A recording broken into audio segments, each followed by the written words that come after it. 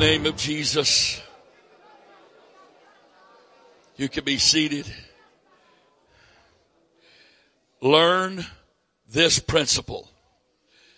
Very, very few churches seem to have any clue about this. You can't go from pseudo fellowship, which is really just socializing, to a deep move and flow of the Spirit with the first note. You can't do it.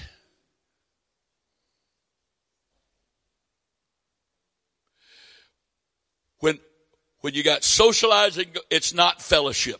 When you got socializing going on in the auditorium until the moment the service starts, you cannot have anything but a shallow service.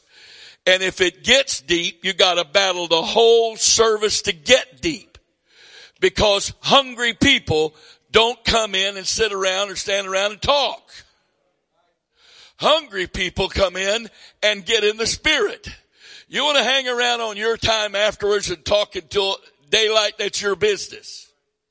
But hungry people do not come in the auditorium and laugh and talk and joke and catch up.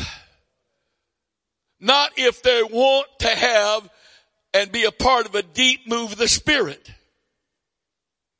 And some churches, they're trying to sit both sides of the fence.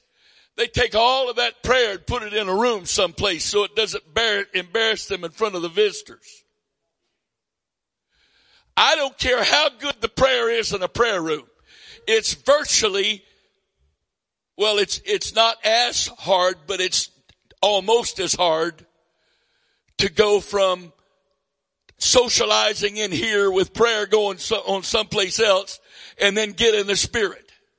Well, but our guests aren't going to understand that.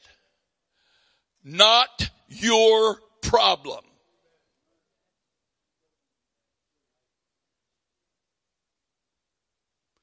You know what you're going to tell them with that? First off, you're not in a place like every other place. If you're looking for something real, here it is. If you don't want real, now's your time to escape.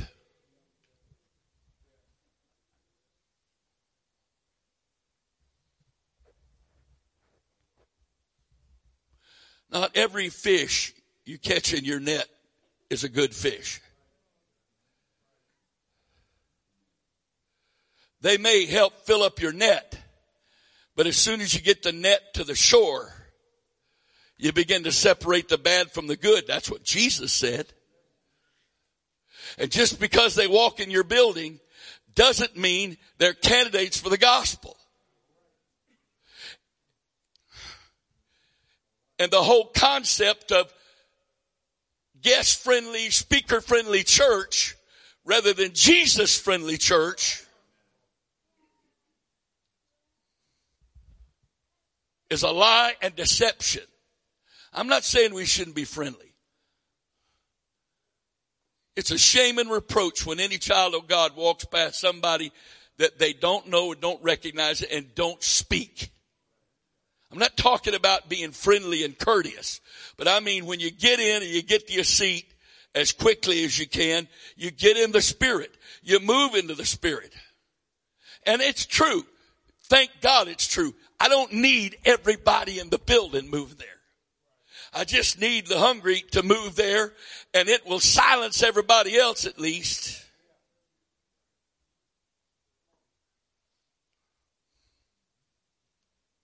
No. If we're going to gather, the first purpose of gathering is to connect with Him, move into the place where He can speak. My sons are not clones. There was never any intent to make them clones. They are, who God created them to be and who He's gifted them to be. But there are certain principles that have been pounded into their head, and you can take that literally if you'd like, pounded into their heads from the beginning. Those are not your people. You have no right to preach or teach to them what you think they need. Your responsibility is to become a neutral conduit to allow God to say what he wants to say to his people. It's not your church. They're not your people. It's his church and they are his people. And you're just a conduit. And the audacity to think that you know what's best for them.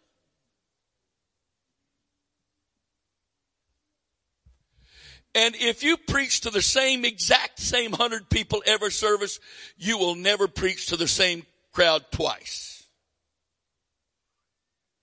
Because every time they come in as a different person under a different set of circumstances and different things they've been going through. And just because you may know that person as intimately as you could know anybody, that doesn't mean you know them at all. Because God always knows them on a different level altogether. So my job is not to minister to them. I am not called to minister to God's people. I'm called to be a conduit for him to minister to his people. There's only one shepherd.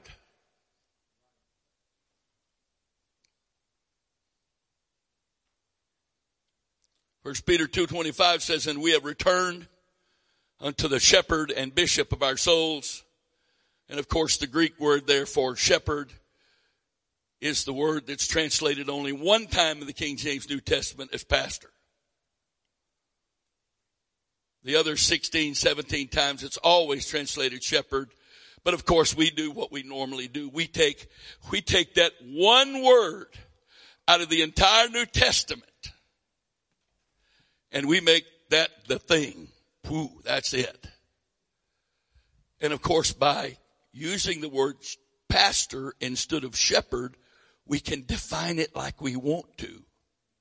Put what expectations on it we want to. But if we say shepherd, we automatically understand there's a very specific definition of what a shepherd is. And very few shepherds are taking care of their own sheep. Most shepherds are taking care of flocks that belong to the man, whoever the man is. That's why there's a chief shepherd. There's a chief shepherd who's over the shepherds taking care of the flocks. Because there's only so many people. This is so 10 million miles from where I thought I'd be at this moment, but okay. There's only so many people that one shepherd can intimately know and care for. Appears in the Bible that's somewhere around 100, even though not very many men are able to be truly sensitive to, on a consistent basis, even 100 people.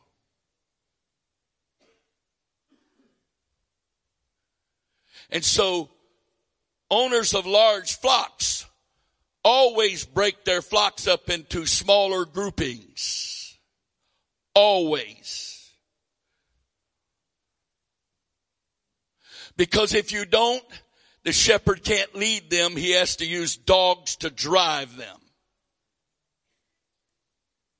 You drive goats unless you got too many sheep together to have a relationship with them where they will follow you with you in the front.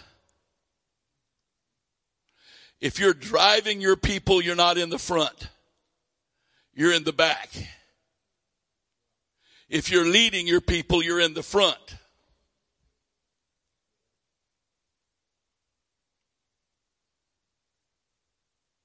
That's why there has to be multiple ministries as quickly as possible to help, if that pastor will even trust anybody else.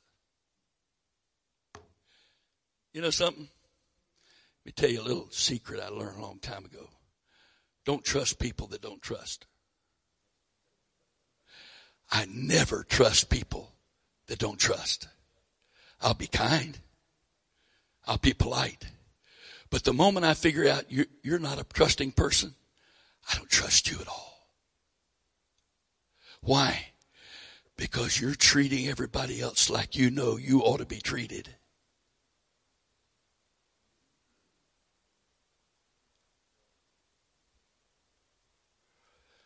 My sweet wife sometimes calls me gullible. Why? Because I trust first until you convince me I can't trust you. But once you've convinced me I can't trust you, your chances of getting that trust back are really, really slim. Well, don't you forgive? Oh, I forgive. Jesus didn't commit himself to every man because he knew what was in man. Praise God. So, you have the dubious distinction of being a part of the last call to war.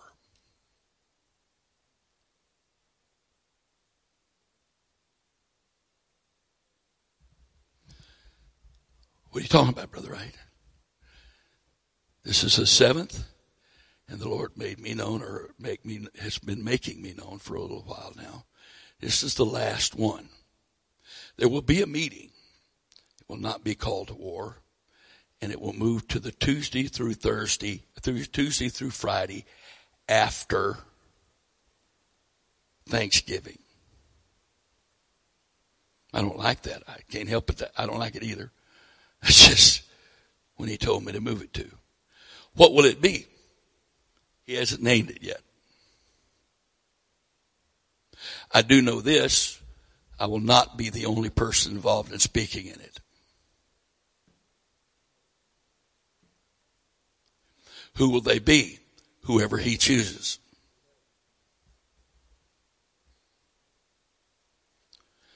What's the problem? Our problem is we think once something happens, we're supposed to make that happen forever and ever. Amen. And God always does things for a season. Well, we still need call to war. There are 7 call to war online. You can watch every one of them to your heart's content. Okay? There's probably in excess, each call to war probably runs about 20 to 24 hours of teaching and ministry and prayer. And so there's 7 of them. So there's 7 days worth of stuff you can watch online and learn. But it's time for us to move forward. And we're going to go forward. Last year was a transition. And I said at the beginning, this one was going to be off on the offense. We were going to move on the offense. And that meeting, if I could share just what I feel at this point, it will be a meeting of apostolic people who want to be more apostolic. And we will come together as iron sharpens iron so that we can get closer to him. It will also be a meeting like this. There's a bunch of guys out there that say, I'm their bishop. We're going to find out. Because I'm only going to bishop those people who come to that meeting. No excuses except death in the family.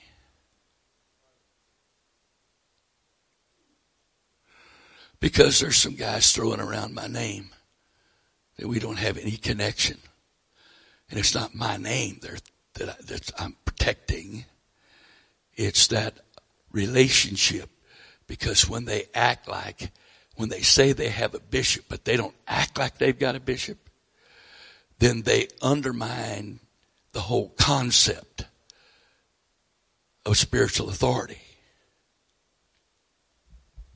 So, my name is of no importance.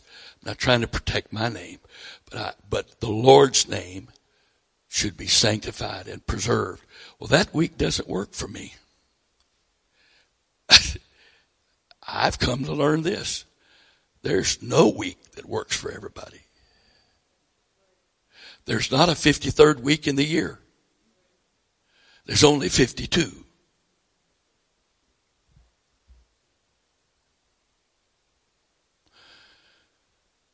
I actually, my apologies, brethren. My intent was to wait and discuss this, but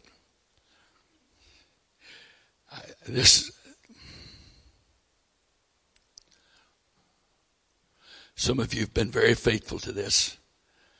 I wish your pastors were. Makes me very, very nervous when saints come to something like this without their pastors. Because you're sincere and you're honest and you want the things of God, and then you go home and try to do that, and your pastor's not of the same mind as you, and then your good and our good ends up being evil spoken of.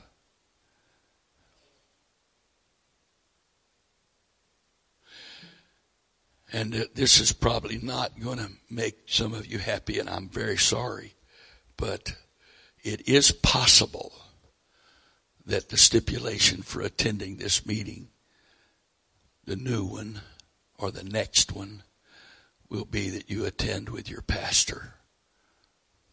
It'll be streamed. You can attend it like that. But I so believe in the structure of authority and the necessity of a covering that out of sincerity, and we've not checked at the door, and we've not asked you for a letter from your pastor, so we have the meeting and you show up, and we pray, hope that your pastor has given you permission to come.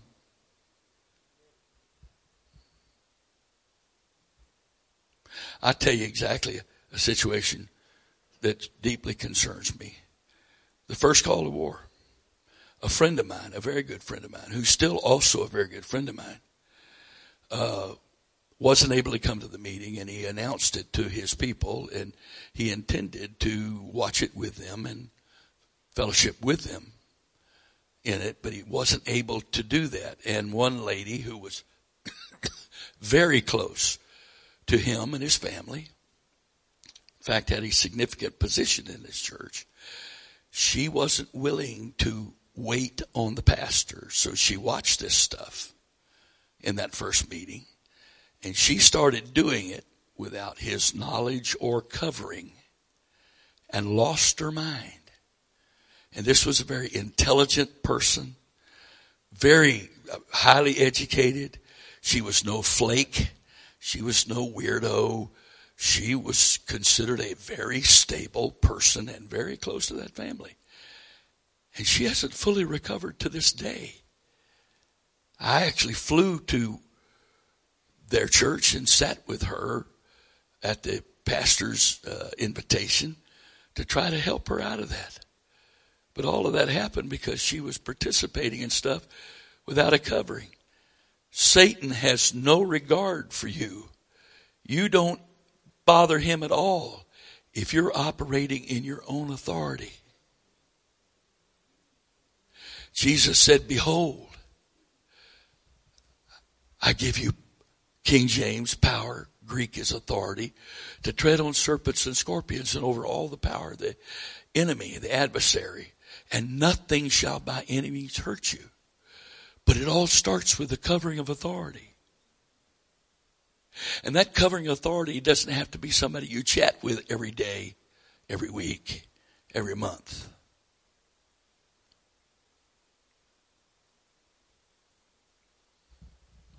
But it has to be someone who has spiritually accepted that responsibility, acknowledged that it's not their will or your will, but God's will, and they've accepted responsibility to pray and pray a covering over you every day.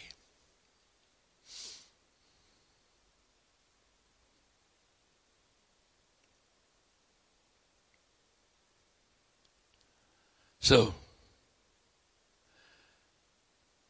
and no, I do not have to call the name of every individual I'm responsible for every day to pray for them and pray for the covering. How do I know that? Because I'm copying Paul. I'm imitating Paul again. He told the Ephesians that he prayed for them every day. I don't believe he called every person in Ephesus' name every day. And yet every one of them benefited by his prayer because he prayed for the church at Ephesus.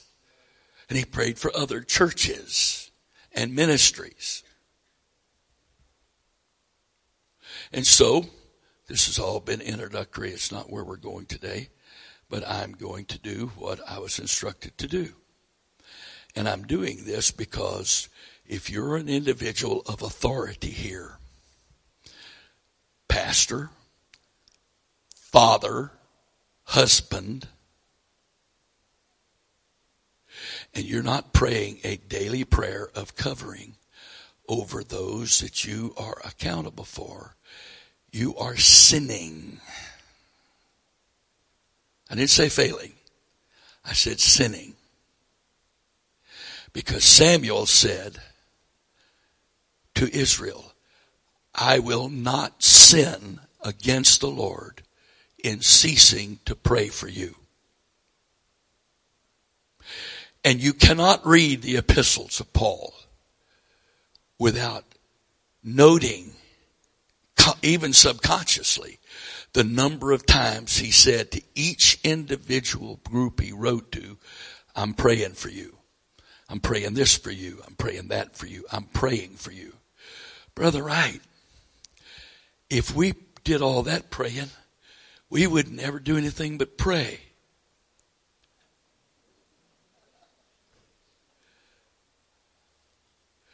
You got the revelation.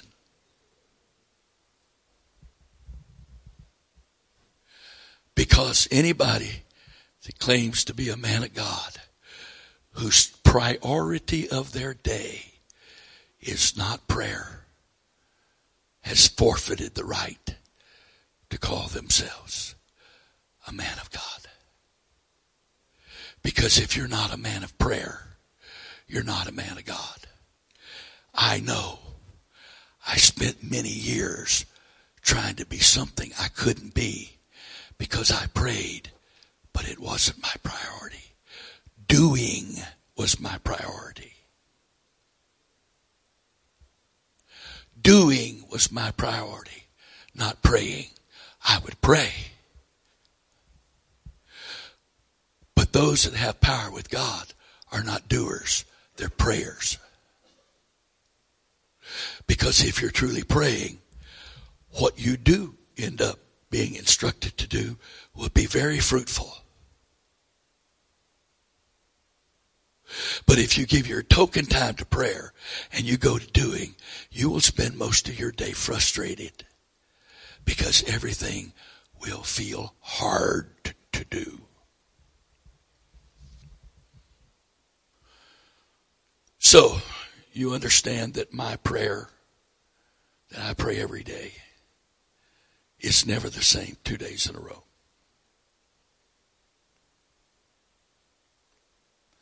Brother Hernandez a couple of weeks ago made a statement. I wrote it down, among other things he said.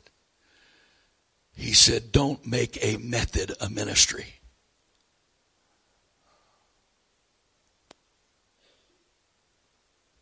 God may use a method. He may use a method for a while, like call to war. But that method doesn't become your ministry.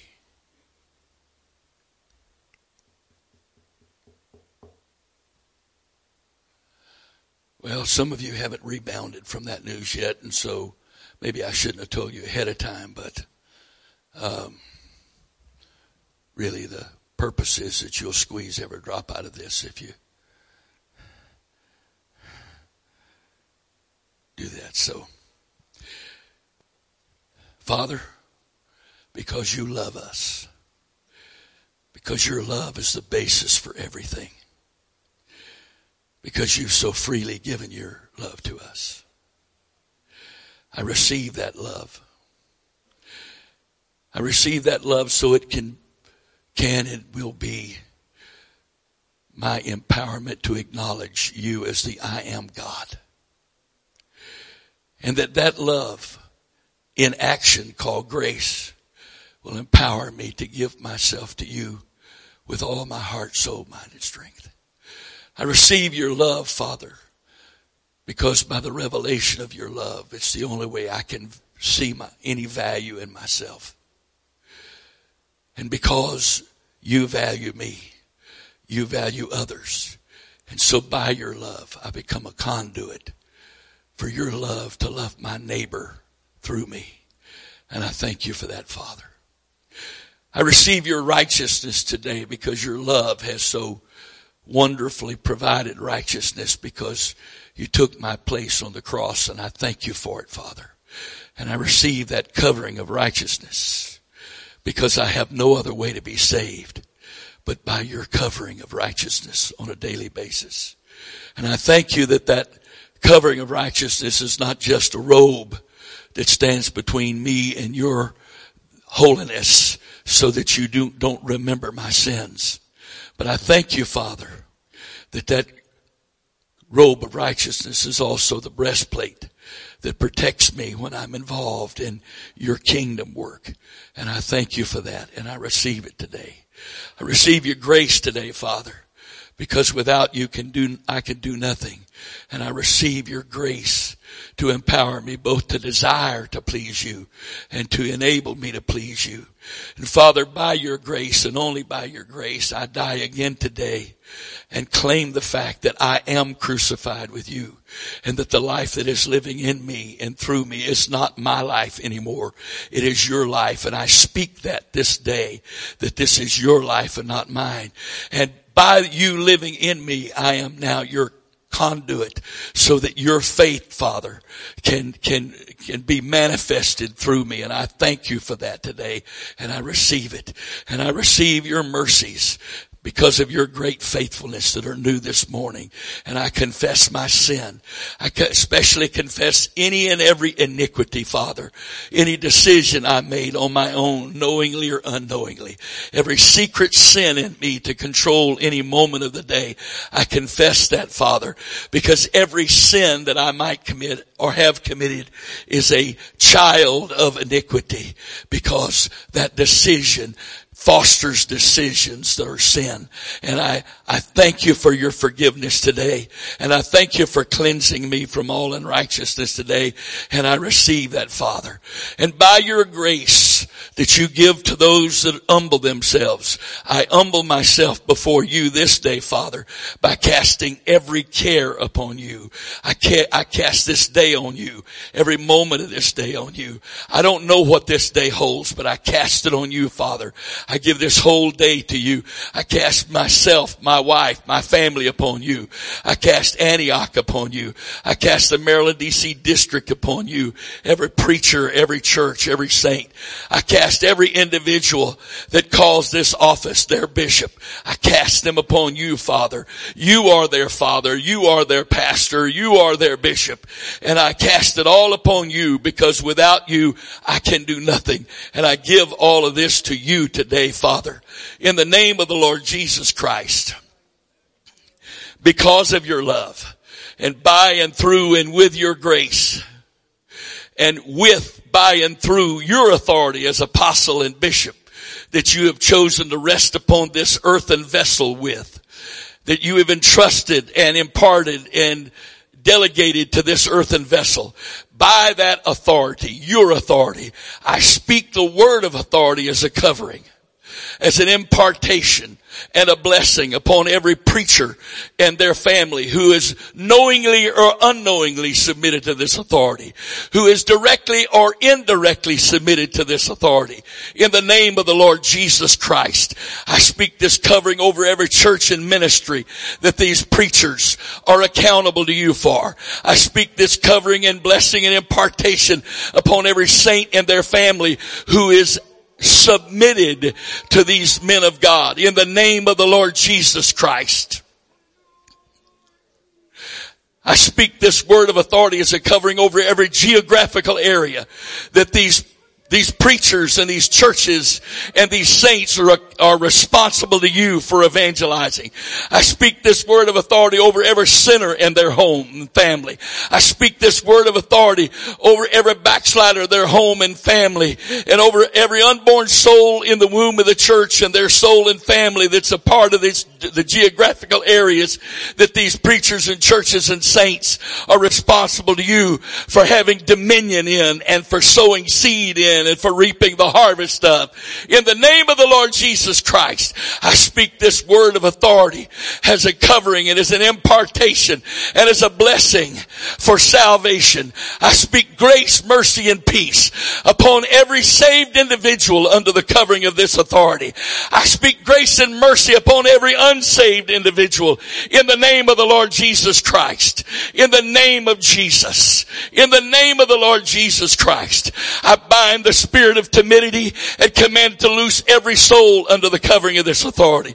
I loose the spirit of power, the spirit of love, and the spirit of a sound mind. In the name of the Lord Jesus Christ, that we might walk worthy with you.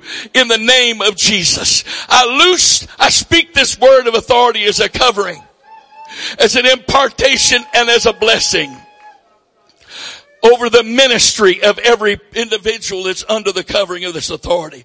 I loose in them your ministry, your spirit, your word, your power, your authority, and command that these things be active and activated in and through them this day. In the name of Jesus, in the name of Jesus, I speak this word of authority as a covering, impartation, and blessing for protection and for provision for every individual submitted to your authority. In the name of the Lord Jesus Christ, I speak this word of authority for health, for safety, for unity, for harmony. In the name of Jesus. In the name of Jesus. And you, Father, you are our Father. And I speak in Jesus' name upon the body of Christ in the earth, especially those under the covering of this authority, the spirit of wisdom and revelation and the knowledge of you, that the eyes of our understanding might be enlightened, that we might know what is the hope of your calling, that we might know the riches of the glory of your inheritance in the saints, that we might know that the exceeding greatness of your power in us, that you choose and want to operate through us as your body, because you, our Father, are sitting on the throne of the universe in the person of the Lord Jesus Christ, ruling over this universe, and you desire to exercise your name, your kingdom, your will, and your authority in the earth through us. In the name of the Lord Jesus Christ, I command it to be so.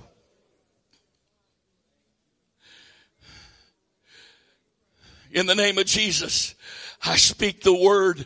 I loose the Spirit of God to strengthen us with might by your Spirit in our inner man, that Christ may dwell in our hearts by faith, that we might be rooted and grounded in love, that we might know and comprehend and understand the breadth, the length, the depth, and the height, that we might know your love experientially above any ability of ours to know your love intellectually, that we might be filled with all of your fullness, Father, and that today, this day, you might be able to do exceeding abundantly above all that we ask or think in prayer today, because your power and your authority of your Spirit is active and operated in us so that you might be glorified.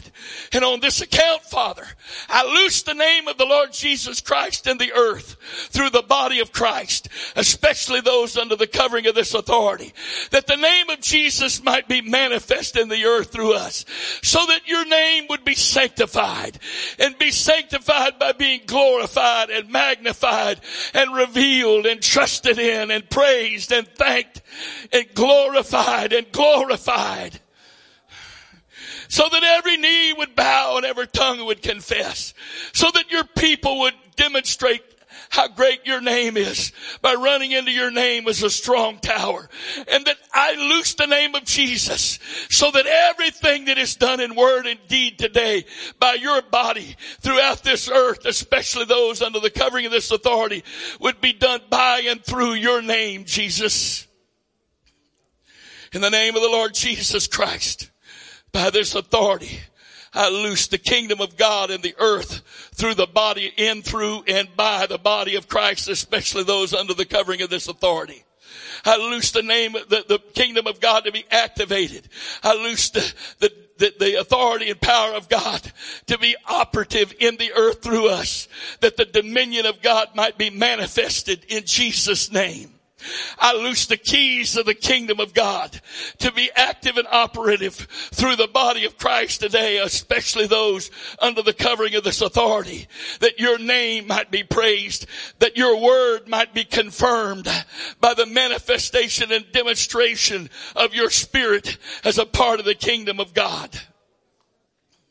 And there's a whole lot more to pray there, but don't have time to pray there because I usually do binding and loosing there because that's keys to the kingdom.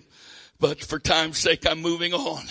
In the name of the Lord Jesus Christ, Father, by this authority, I claim and speak that the will of God as it's already purposed in heaven would be loosed in the earth. In, through, and by the body of Christ, especially those under the covering of this authority. I loose the Logos of God to be completely fulfilled in the earth as you have promised and guaranteed. I loose the oath you made to Abraham that it would come to pass because you are faithful. It's impossible for you to lie. And I loose that oath to come to pass in the earth today. I loose the counsel and wisdom of God, the knowledge of the Lord to fill the earth. I loose it in Jesus' name. I bind the devourer. Command you to loose the resources of the kingdom of God and that part of the body of Christ that has given the kingdom of God the priority in their lives. In Jesus' name. In Jesus' name. I command that the windows of heaven would be open. You own the cattle on 1,000 hills and the gold and silver under the hills that doesn't belong to this world or its system. But I loose these resources that those who have demonstrated that they are not in this for the money and the things they can get with the money, but that they will be faithful with these resources that you trust us with for the work of the kingdom, that every soul might have the gospel preached to them throughout the world. I receive those resources for the kingdom today. I receive them in the name of the Lord Jesus Christ. I loose the Spirit of God, the Word of God, the Spirit of grace, the Spirit of the fear of the Lord to convict every one of your children that has a grudge in the body of Christ, especially those under the covering of this authority, that they would come to the place that they would forgive every sin so that Satan would not have an advantage over us as we walk with you and walk in this earth doing your will. In the name of Jesus, I loose the spirit of fear of the Lord, that we would depart from iniquity and depart from evil as you have promised, Father, so that we would repent of every sin, not just the sins of the things we've done, but all of those things that you've commanded us to do and you're expecting us to do as your body in the earth. Forgive us, Father. Forgive us, Father, and grant us repentance that we might change. I loose the Spirit of God, the grace of God to empower us to be crucified with Christ, that we might be dead and our lives hid with Christ in God, that our affections might be set on things above and not on the earth, so that our flesh will have no dominion in our lives and in our ministries, so that we will not fall into temptation and bring dishonor to your name and to your word and to your kingdom. I loose again the authority, your authority to tread on serpents and scorpions and over all the power of the enemy, so that the evil one cannot harm us. In the name of the Lord Jesus Christ, I loose your people to be upon the attack. I loose the body of Christ to be on the offensive, especially those under the covering of this authority. Because, Father, the only way we can be protected and overcome the evil one is to be on the offensive. And Father, I loose your Spirit, your word, your grace to examine our hearts, that after all of this is done, none of it will be done for our purposes, but only for your kingdom. And none of this, Father, will be done by our strength and ability in our flesh, but only by your power. And I loosen, Father, and I speak and require you. I charge you, Father, to examine us, to see that our motives are right and that we're not touching your glory. In the name of the Lord Jesus Christ.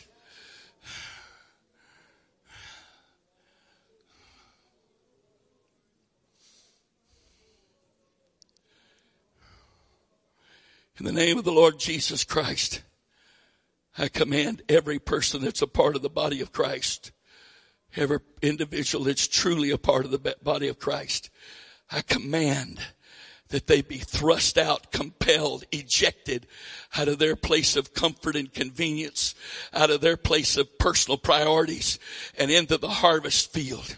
In the name of the Lord Jesus Christ, whatever it cost them, whatever you've got to do, that you are the Father, we are the children.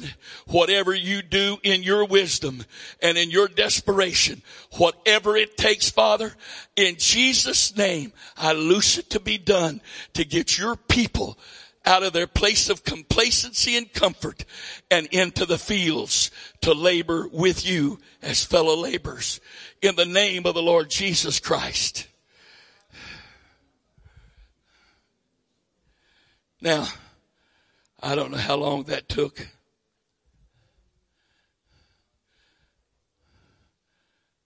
Probably no more than about 20 minutes. So on some days. And that's all the time I got.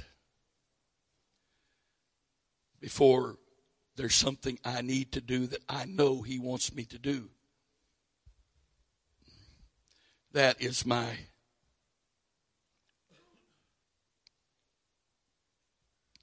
minimum to start the day. I love those days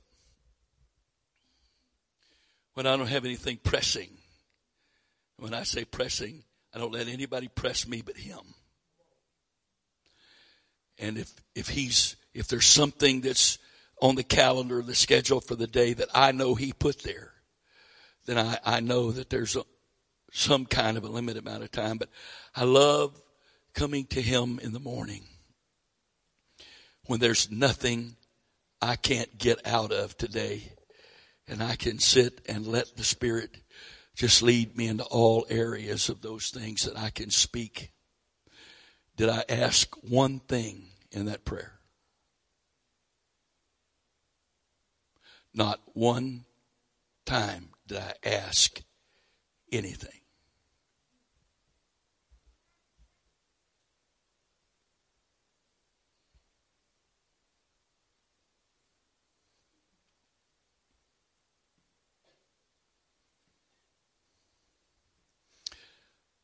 I had one goal. That's to be a conduit of his rhema, his authority, his power in the earth. And what's so beautiful about that is I can be sick. I could be incapacitated. I've spent a few months like that over the last couple of years from some injuries I received and some falls, plural. The beauty of that, as long as I can whisper,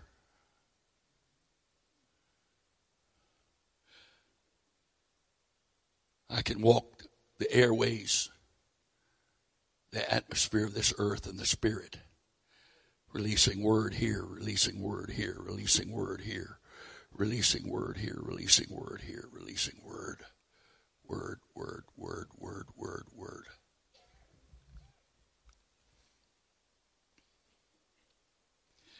I told him this about a year and a half ago, and I mean it. I said, Father, and I'm telling you this because I know he put this in me. He worked this in me. And I was so thrilled when I realized, it came to my conscious mind what he had done. I said, Father, I am so willing to be your conduit that you don't ever have to let me know any of these things I've spoken have happened. And I'm going to keep praying them. If I don't know any of this came to pass till I get to heaven, you can count on me.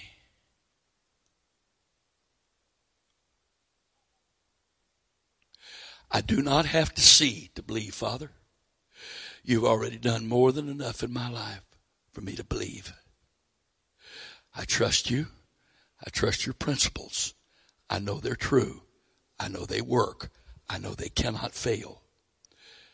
The only glitch in all of this is me. And so, by your grace, I have to try to stay as neutral and as clear inside the conduit as possible. Because I don't want crud on the walls of the inside of this conduit. Because if there is crud on the walls, whatever's flowing through is going to pick up some of that.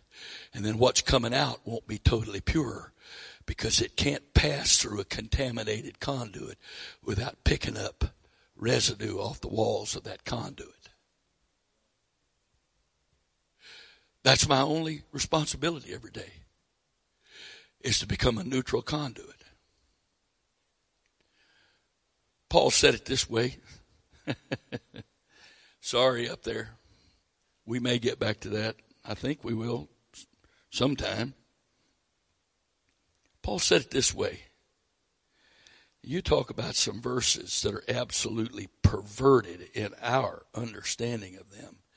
It's Philippians chapter 4, and I'll start about... well, let me read a little bit. I'll start in verse 6. Be careful, or don't be full of care. Don't be full of anxiety for anything. Over and over, be careful for nothing, or full of care for nothing. But in everything, by prayer and supplication with thanksgiving, let your requests be made known unto God. Request, there it is. It's asking. Oh, really? I don't think so. Because the perfect parallel to this is 1 Peter chapter 5, verses 5, 6, and 7. And what does that tell me to do? It tells me to cast my cares. So my request here is, I cast this care. And by your grace, you're taking this care. That's my request. Because what am I praying for? To no longer be full of anxiety. And so 1 Peter 5, verses 5 through 7 is talking about that also. I'm seeking peace. I'm pursuing peace. How do I do that? By casting my care. So my request here is actually a casting of my care, because those are the things that are giving me anxiety. Be careful for nothing, but in everything by prayer and supplication with thanksgiving, let your requests be made known unto God. And the peace of God, which passeth or surpasses, is superior to all understanding, shall keep, guard, preserve your hearts and minds through Christ Jesus. So, if I have peace, I don't need medicine for my brain or my heart. Much of the high blood pressure in our world today is not a product of genetics. It's a product of stress. I was 38 years old, and it was time for church on a Sunday evening. But I'm sitting at my desk, and I have chest pains. And I said to my wife, call so-and-so. We had nurses in the church, and so they came in and they checked me over, and they called the ambulance. And they took me to the emergency room. And when I should have been in church in the pulpit, I was in the emergency room hooked up to IVs and EKGs. And they ran all these tests. And then the next couple of days they did stress tests. And the doctor said to me, Reverend, you have the heart of an athlete. There's nothing wrong with your heart. Your problem is stress. And stress will kill you just as surely as heart disease.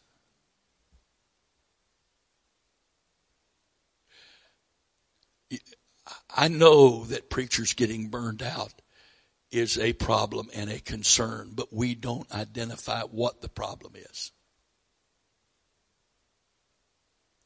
They're burnt out because they live under pressure. And they live under pressure because they don't cast their cares and seek peace. Because I don't live under pressure at all. And to have not since the first Friday night of August 2003. I do not live under pressure. because I'm not called to live under pressure. I'm called to have peace, and peace and pressure do not coexist in the same heart. Period. And it always cracks me up to hear preachers full of pressure try to explain how they both can be there at the same time, to justify themselves. Because everything I'm in stress and pressure over is stuff that I have in my mind. I call it the will of God, but it's the way I think things ought to go, and I'm trying to make it go that way. And so I'm eating Tums like candy, or taking some other kind of medication,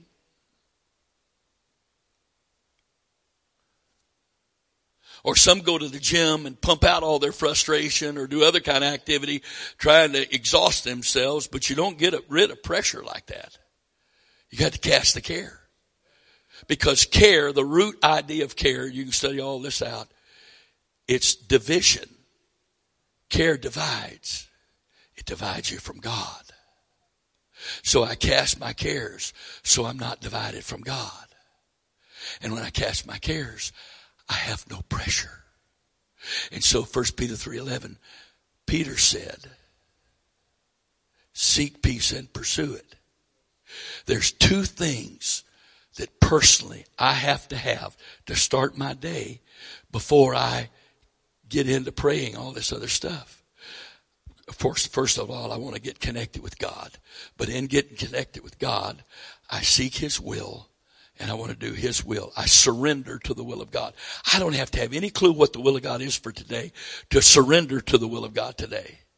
And I cast my cares so that I seek peace. I have to pray from a position of peace in order to be a conduit. If I don't have peace, I can't be a conduit. Why? Because pressure constricts the conduit, and that changes the rate of flow.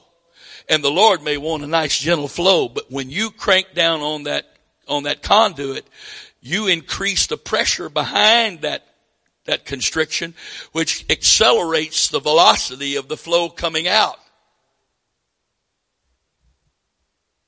Somebody said the other day, had been watching this stuff, and they got used to drinking from a fire hose.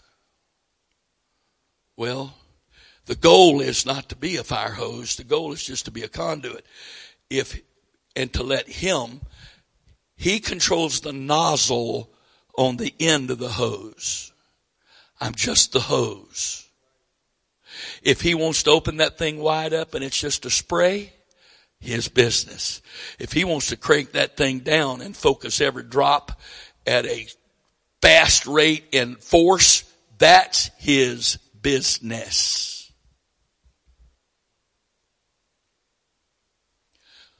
But He's the source of what's flowing, and He's in control of how it comes out. And all my job is just to stay connected on this end and yielded on this end so that I'm not influencing that. That wasn't where I was going, so let's go. Verse 8, finally, brethren, whatsoever things are true, whatsoever things are honest, whatsoever things are just, whatsoever things are pure, whatsoever things are lovely, whatsoever things are of good report, and whatsoever things, and not knowing anything because you don't do word share. If there are any virtue and if there are any praise, think on these things. Because you won't find much of this on word share. Been there, done that, got off trying to stay saved. Because you can't do word share. If I'm talking to you, don't call me your bishop and say you're on word share.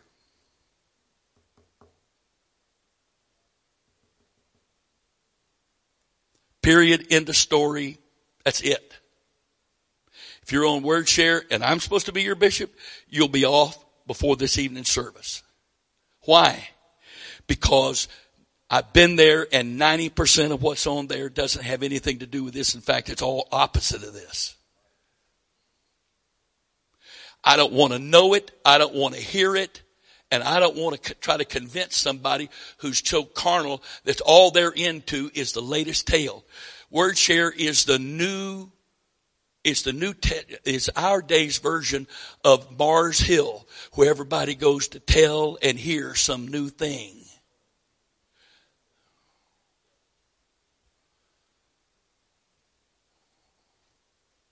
Ooh, Brother Wright, why don't you tell us how you really feel about it? No, you don't want me to tell you how I really feel about it.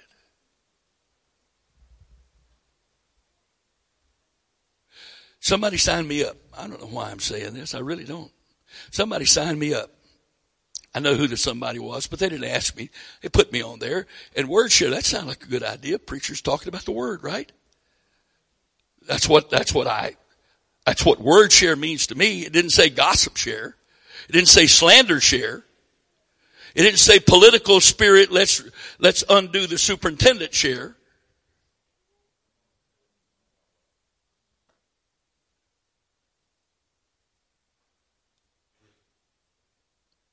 And some of you know exactly what I mean by that. Okay? And I just observed for a while and I'm thinking, nah. But then somebody slandered one of my friends who's a man of God, an apostle of God. And they mocked his message. And I defended my friend. And oh God,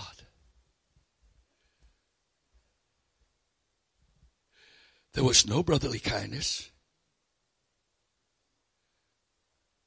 I've never been talked to like that in my life. Even by drill sergeants. I've never been so disrespected in my life. No, forget who I am or may be and being an elder. Forget all of that. I'm a brother. We can disagree without being disrespectful, can't we? Oh, God, no. And I called him, the prophet, over here. And I said to him, this is bad. He said, I've heard. He said, it's getting in your spirit, isn't it? I said, yes, it is, and it's really worrying me. He said, then you've got only one choice. Within 10 minutes of disconnecting that phone call, I was off. And when I got off, all of that stuff left my spirit. I lie not. When I got off, when I took my name out of that, every bit of that stuff left my spirit. And I went, oh God. Oh God. There's a lot of good guys on there, but they've already learned you don't say something. So you leave your name on there, you read that stuff, you just never comment. Because you know what happens to those that comment contrary to the Gestapo. That group of guys that are the gospel. I call them the Gestapo. They're like Hitler's stormtroopers. Nothing is sacred. Nothing is sacred to them.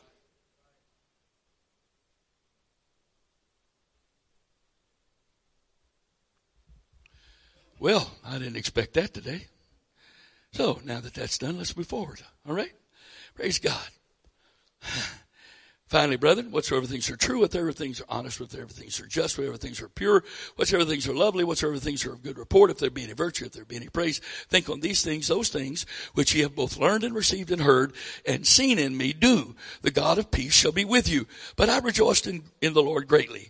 But I rejoiced in the Lord greatly that now the last year care of me is first again, wherein you were also careful, but lacked opportunity. Not that I speak in respect of want. For I have learned in whatsoever state I am, therewith to be content. You can't be content till you first learn how to have peace. Because you know what content means? Absence of want.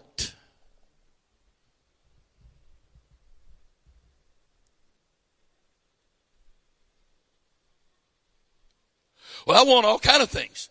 Oh yeah. I want the things God wants for His kingdom, for the earth. I want all that. I am passionately consumed with that. But absence of want right here. My family is so frustrated because I'm very hard to buy Christmas presents for. Because I can't tell you what I want. Now sometimes they give me stuff I like. A lot of times they do. But they try. They really do. But I can't tell them what I want because I don't know what I want. Because I don't want. You got everything? No, I don't have everything. Yeah, I do have everything. I got Jesus. Is there anything else?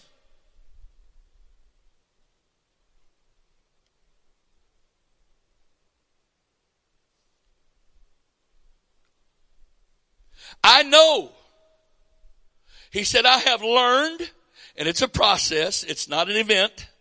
I have learned in whatsoever state, condition, situation I am, therewith to be content. I know both how to be abased and I know how to abound.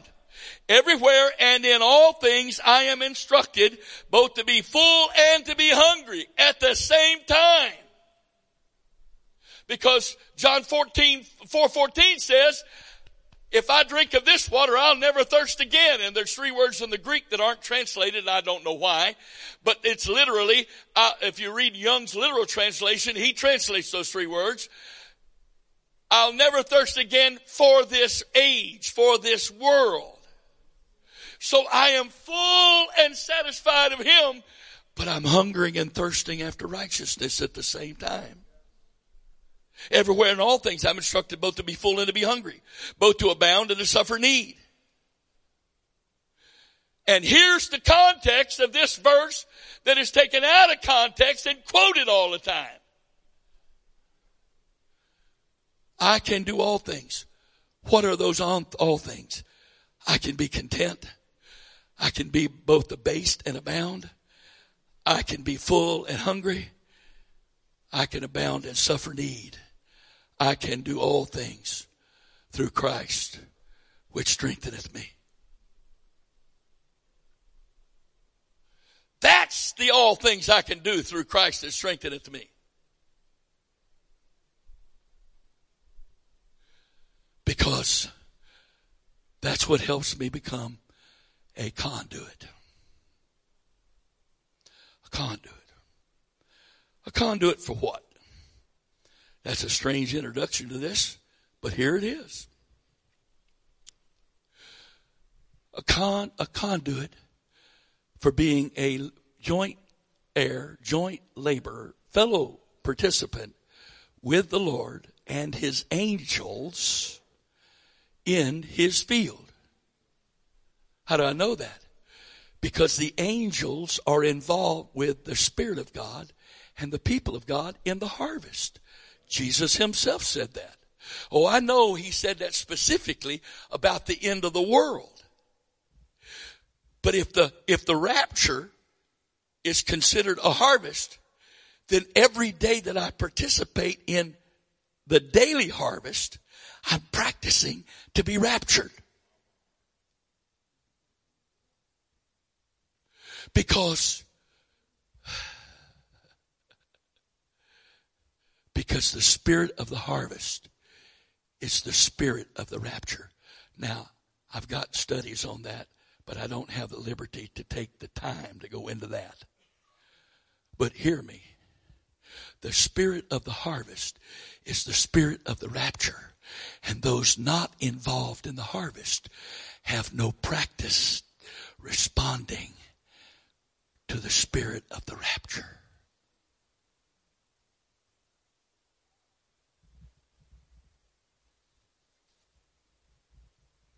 So, we're going to talk about sowing a little bit.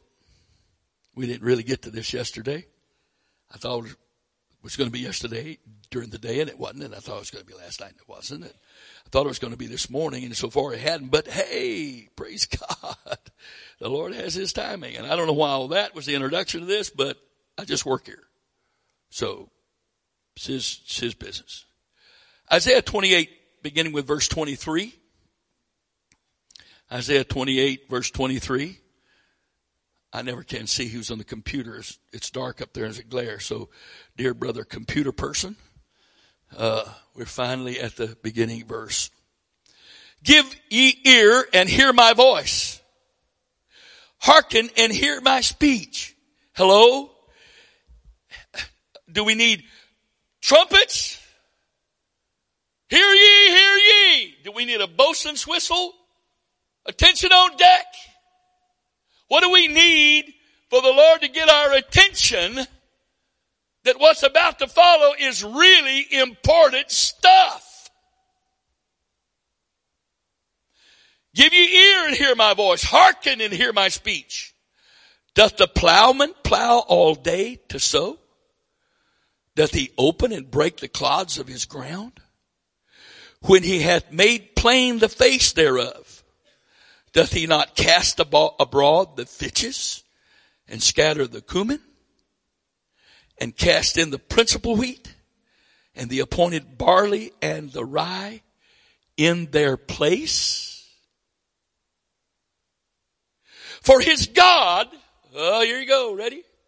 For his God doth instruct him to discretion and doth teach him. Selah.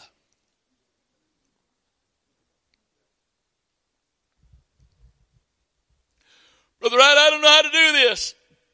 Well, you got a promise right here. He'll teach you if you'll take the time to wait on him.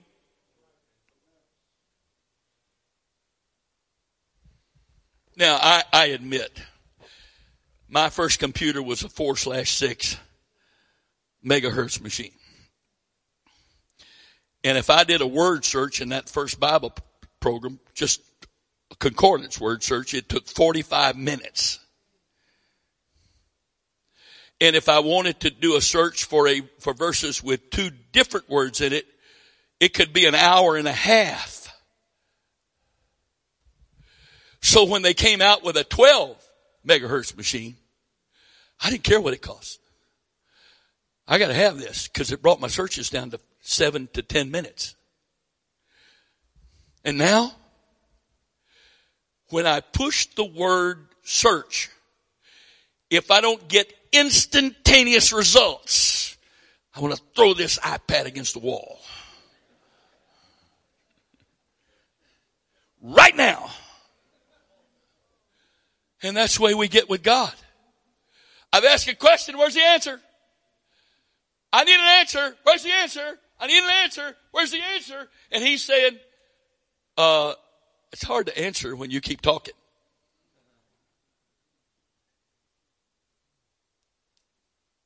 It's really hard to answer when you keep talking. We sing that song, quote that verse. They that wait upon the Lord shall renew their strength. I love the Hebrew word there. The word wait means to intertwine as a vine, which takes time. You see these mighty trees and these frail vines that they may be that big around or whatever, but they can't stand up on their own at all. But you see them wrap up the outside of that tree, and that vine can so intertwine itself with that tree, it can go as tall as that tree gets, because it's not dependent on itself to get there. It just intertwines with the vine. So how intertwined with our God are you? Not at all, if you don't ever spend any time waiting on him. They that wait upon the Lord. They that wait upon the Lord. So this verse says, for his God doth instruct him to discretion and doth teach him. Now again, you don't have to change this. I'm just going to refer to it quickly. He starts out the passages we're reading here with this attention, attention, attention, light flashing, bells ringing. Listen up, get the message. It was shocking the first time it happened. I didn't even know somehow I signed up for it. But when that emergency alert first came over the phone, Whoa, this thing is alive. I don't remember asking for that. Tornado or Amber Alert or Silver Alert or whatever it is. And what's really weird is to be someplace where there's other people and hear all of those phones going off at once. This is what this verse is doing to his church. Stop what you're doing. Sit down. Listen a minute. I got something to say to you because it's important to my kingdom. Or we could be like the guy, well, I'm going to follow you, Lord, but I got to go bury my dad. And he says, let the dead bury the dead. Well, that's hard. No, the kingdom is that important. Or the fellow that said, just let me go say bye. He said, okay, you just disqualified yourself because I put your hand on the plow when I called you and you just looked back. So go tell them bye and stay with them. Because you just failed the test. Because whoever forsakes husband, wife, parents, children, houses, lands, best friends, and gives up his own life for my gospel's sake shall have 100-fold more. And don't go checking your bank account because that's not what he's talking about. For eye hath not seen, neither is ear heard, neither is entered the heart of man the things that God has prepared for those that love him. But God has revealed them unto us by his Spirit. Well, some, not everybody, not even a majority. Because we're too busy practicing religion and busy with our lives to spend enough time in the Spirit for him to reveal anything to us. And we're flying down the highway at 10 miles an hour over, expecting not to get stopped for that. Thank God it works most of the time. And if he's going to tell us anything, he's got to tell us over that. You know, it's weird. For years, I'd listen to ESPN radio or whatever. You get in the car, you turn on some music, or you turn on talk radio or something. It's really the strangest thing. He never said anything. He never said anything about that. But now, especially if I'm in the car by myself, I don't want any noise. I don't want anything going on. I'm not condemned. If you do that, that's your business between you and God. He didn't say to me, don't turn anything on. I found I didn't want anything. I'm listening. I'm listening. I'm listening. I'm listening. Listening. Listening. Talking to him. Listening. I didn't get here overnight. In Jesus' name, I pray your trip is a lot shorter than mine's been.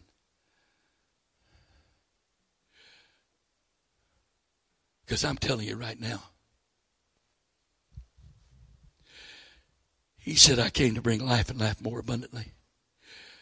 Life is awesome, but it's nothing compared to abundant life. Whew. Abundant life is indescribable. It's joy unspeakable. There's no way to express it. It's abundant life. It's full of purpose, full of meaning. And the adversary gets really frustrated because thou wilt keep him in perfect peace whose mind is stayed on thee because he trusteth in thee. And at great peace have they that love thy law, and nothing shall offend them. If circumstances, he can't use circumstances to get to you, and he can't use offense to get to you, what can he do?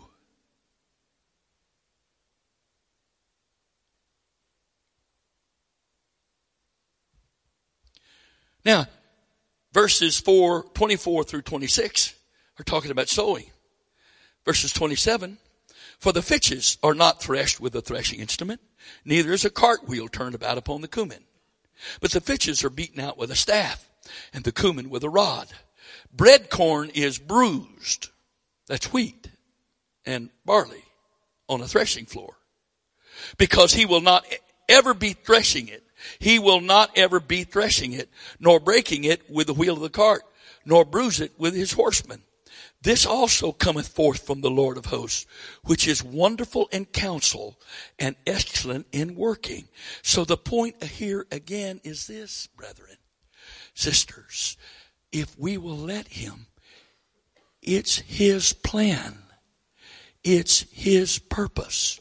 It was his idea before the foundation of the world. It's only a mystery because we don't have time to hear it. It's only a mystery because we're satisfied having our brains and spirits contaminated with religious tradition. Because religious tradition makes the word, Jesus said this, Matthew 15, Mark 7. Religious tradition, and he was talking about the tradition of his people who were still his people till the day of Pentecost. He was talking about his people. He said, your tradition makes your worship vain. It makes the word of God of none effect. And you teach the commandments of traditions of men instead of the commandments of God.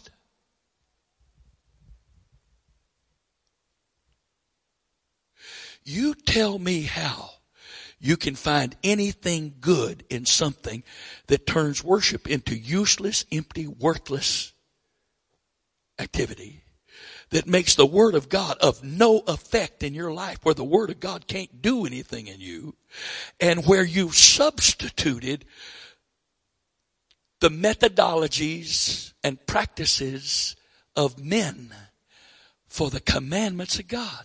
You tell me how you can find anything good in that. But we try.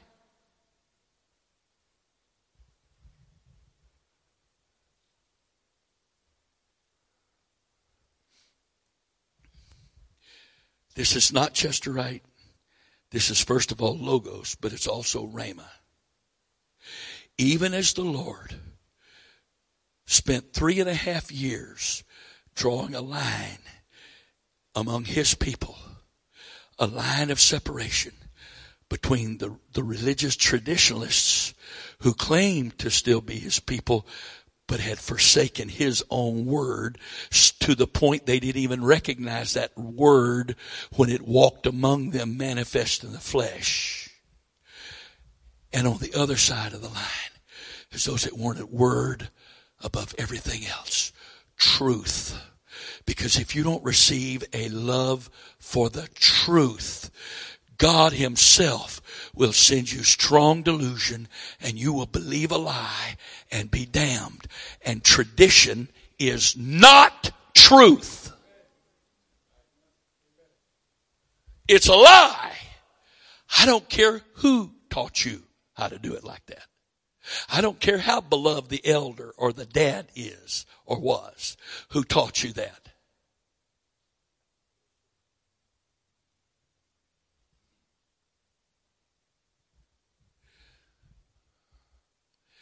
It just, I don't understand it. How we make heroes out of men like Parham and Seymour. And all those other great pioneers, and I won't begin to name anymore. And yet today we're stuck in tradition when the only reason we even have what we have is because those men left tradition at the expense of being ostracized, criticized, cursed, damned, called all kind of things.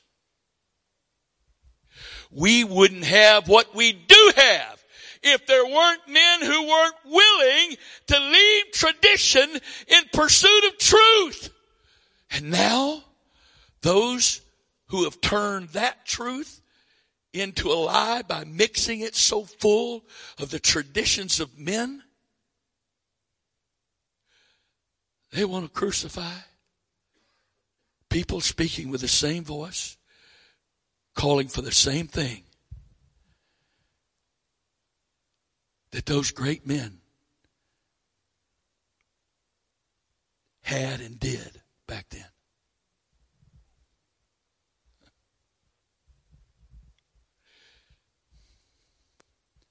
I wonder if God in his wisdom allows that cycle to happen. So he always has a test of the heart and the mind and spirit of every generation. When I was a young preacher, let me tell you what the test was. The test was over those who were for or against the workings and giftings of the Spirit. Because in most of our churches in the 60s and into the 70s, yes, UPC churches, if there was tongues and interpretation in our churches, it was probably less than 20% of them. Nobody else allowed it.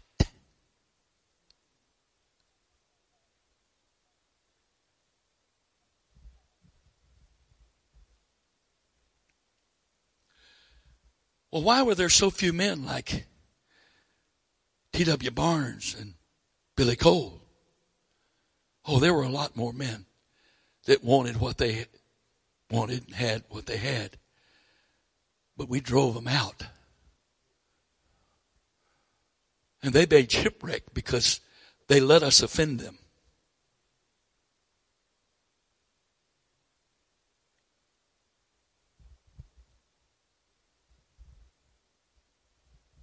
And we're all the time doing stuff like this, you see. Later on, as I was a minister, the whole thing came down over preaching on TV. Bylaw was put in the manual at 55, you couldn't have a TV, but there was nothing said about preaching on TV.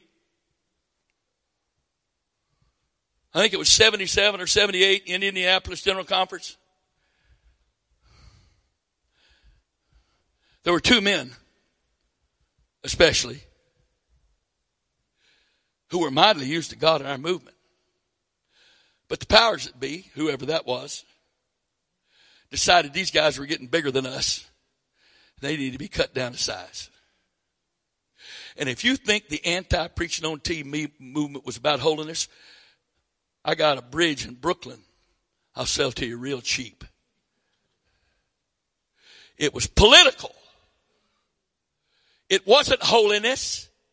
You mean we suddenly decided it only took us 22 years to decide that preaching on TV was anti-holiness? From 55 to 77 is how long it took us to decide that it was sin to preach on TV? Oh, it was holiness. That's a lie from the pits of hell. If you want to be deceived and believe that lie, you go right ahead. But it's a lie. It was politics. It was our way to cut down two men to size and to make sure they knew who was in charge. One of those men, it came out later, had already swallowed the poison. He'd already become full of himself. But the other one stood on that general conference floor, that business meeting, with tears streaming down his face. And he said, "Brother, I was born in this movement. I've been in this movement all my life. I don't want to do anything else. But because it was allowed, I have signed contracts where I'm obligated to over several $1 million to TV stations. And this is in 1977, $78. And I've spent over $1 million on equipment to record and broadcast our services. And I did all this while it was allowed. And if you pass this, if I try to get off TV, I'm going to get sued for breach of contract by all these people. And to sell all of this equipment, I'll get pennies on the dollar." I remember that. You know why? Because that man was preaching the youth camp.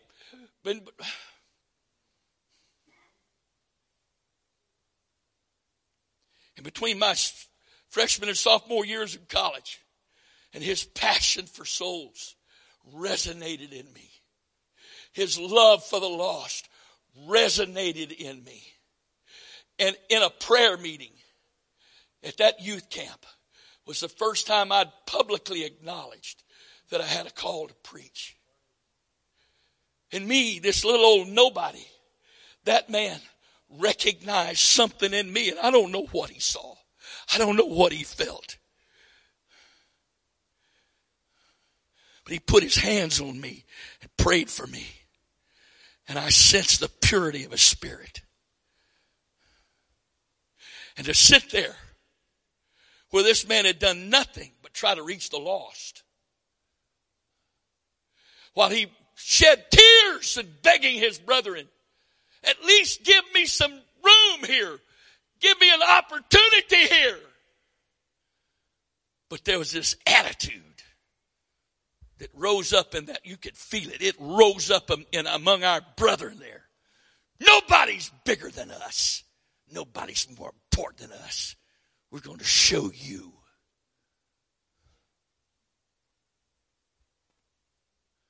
That was holiness, wasn't it? Boy, that was so holy. Oh, there's people out there that's got a different take on all that. That's their problem. I'd been pastoring 7 years. I was reaching after God till I didn't have any fingernails, clawing and reaching. I didn't know what to do. I didn't know how to do it. I was just reaching.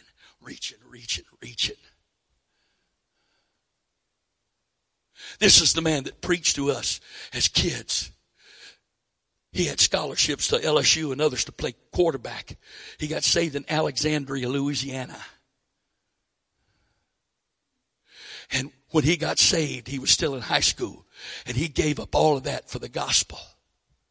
And his pastor's wife said to him, if you don't have a burden for the lost and a passion to see the lost saved, you find yourself someplace to pray and don't get up until God baptizes you with a passion for the lost and a burden for the lost.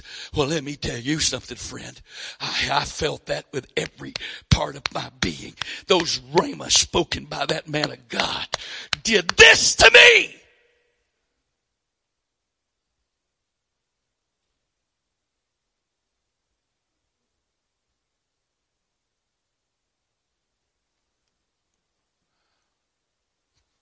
I'm not on TV. What a waste of money. I got a better chance at winning at the roulette tables in a casino than winning people through TV. Because you spend all that money, it's broadcast once and it's gone. And out of the hundreds of channels they got to watch,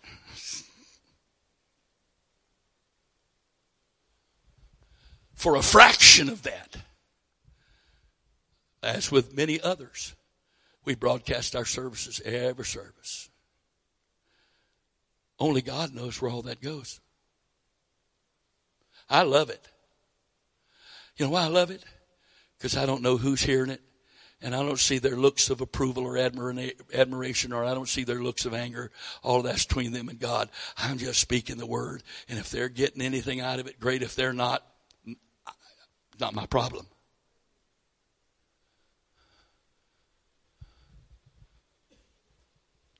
And some people, they got a little old,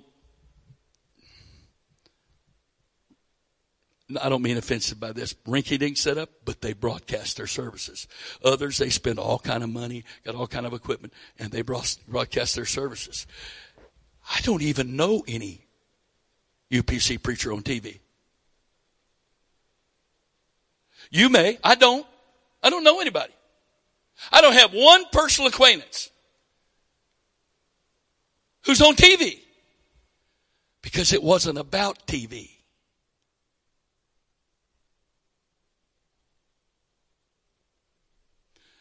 The man at that time, whether right or wrong, all he was trying to do was cast gospel seed. And here we are today. Oh, my Lord. YouTube. YouTube, Vimeo, live stream. That's at least 3 places you can find stuff recorded here. There's more, I'm sure. Oh, now, I didn't even know we were doing Facebook Live. I didn't know it. I just preach. That's other people's ministry. Literally. I didn't know Antioch was doing Facebook Live. I didn't know it. Well, here's the weird thing. We've had more views on Facebook Live than we've had on live stream. If my checking is correct.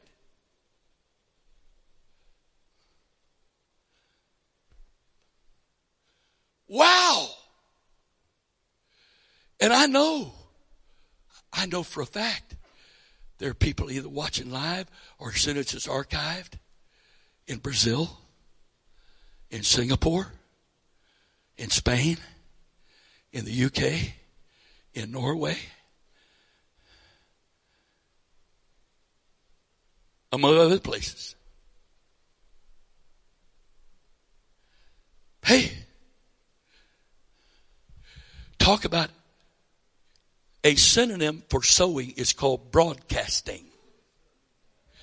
It is casting abroad. It is an indiscriminate casting of the seed.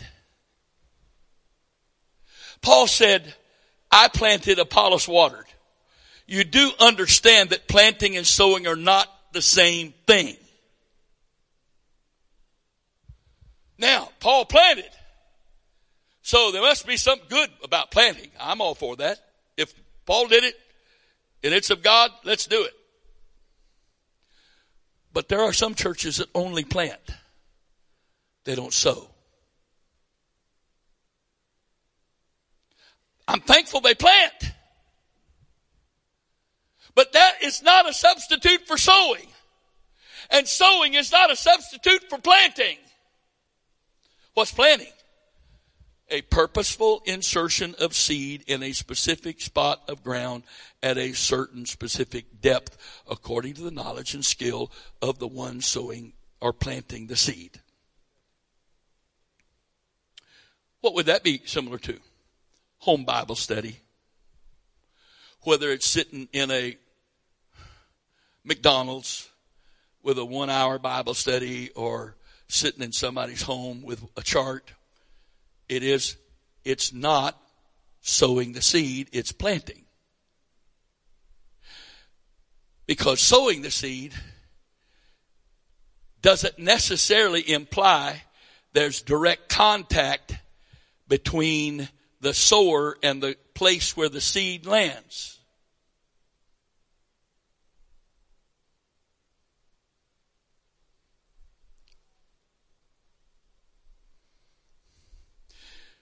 If you go to Ecclesiastes 11, brother or sister on the computer, it's down a little bit there.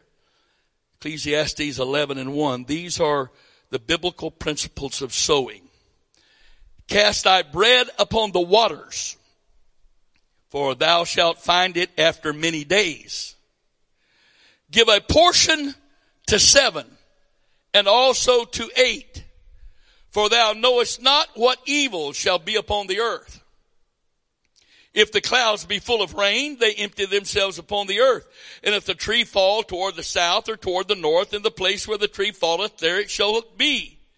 He that observeth the wind shall not sow, and he that regardeth the clouds shall not reap. That's not a positive statement. If you're looking for an excuse not to sow and not to reap, you'll find one. As thou knowest not what is the way of the Spirit, nor how the bones do grow in the womb of her that is with child, even so thou knowest not the works of God who maketh all.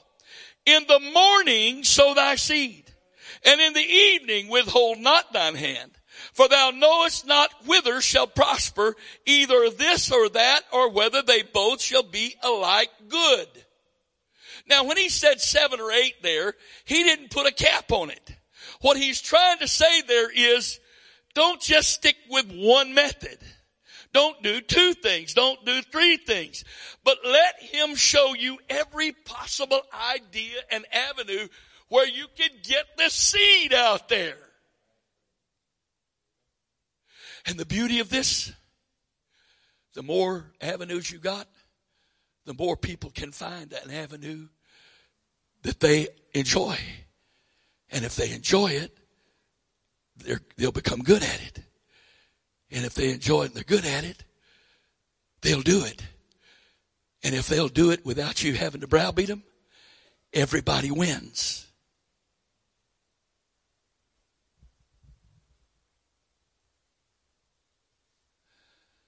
Door hangers, passing out tracts, flyers on cars,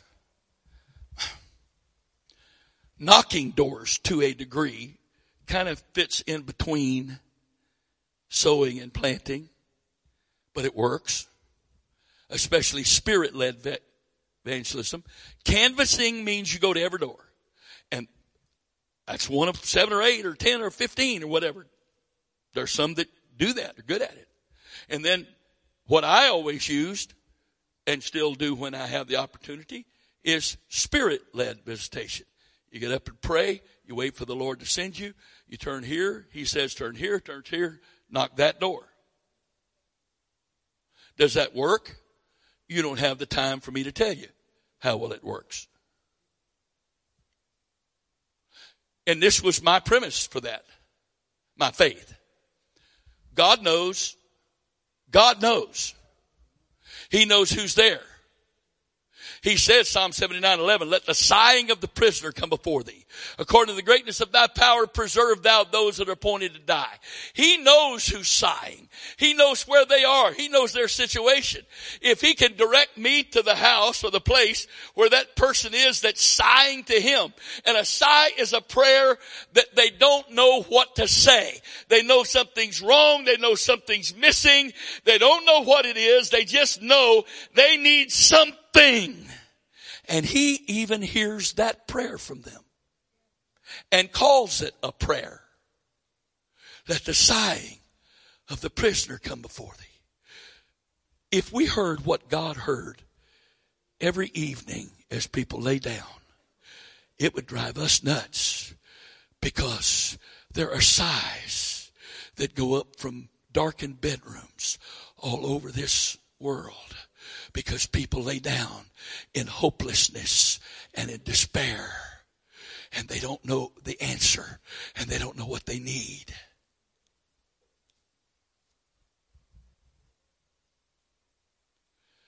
And if I just get tuned into that and let his Spirit lead me where they connect. I'm going to tell you one story. I told you a little bit about Brother Libby the other day. I'm not going to tell that one. I was still an evangelist. We were preaching in Charleston, South Carolina. And we were doing visitation.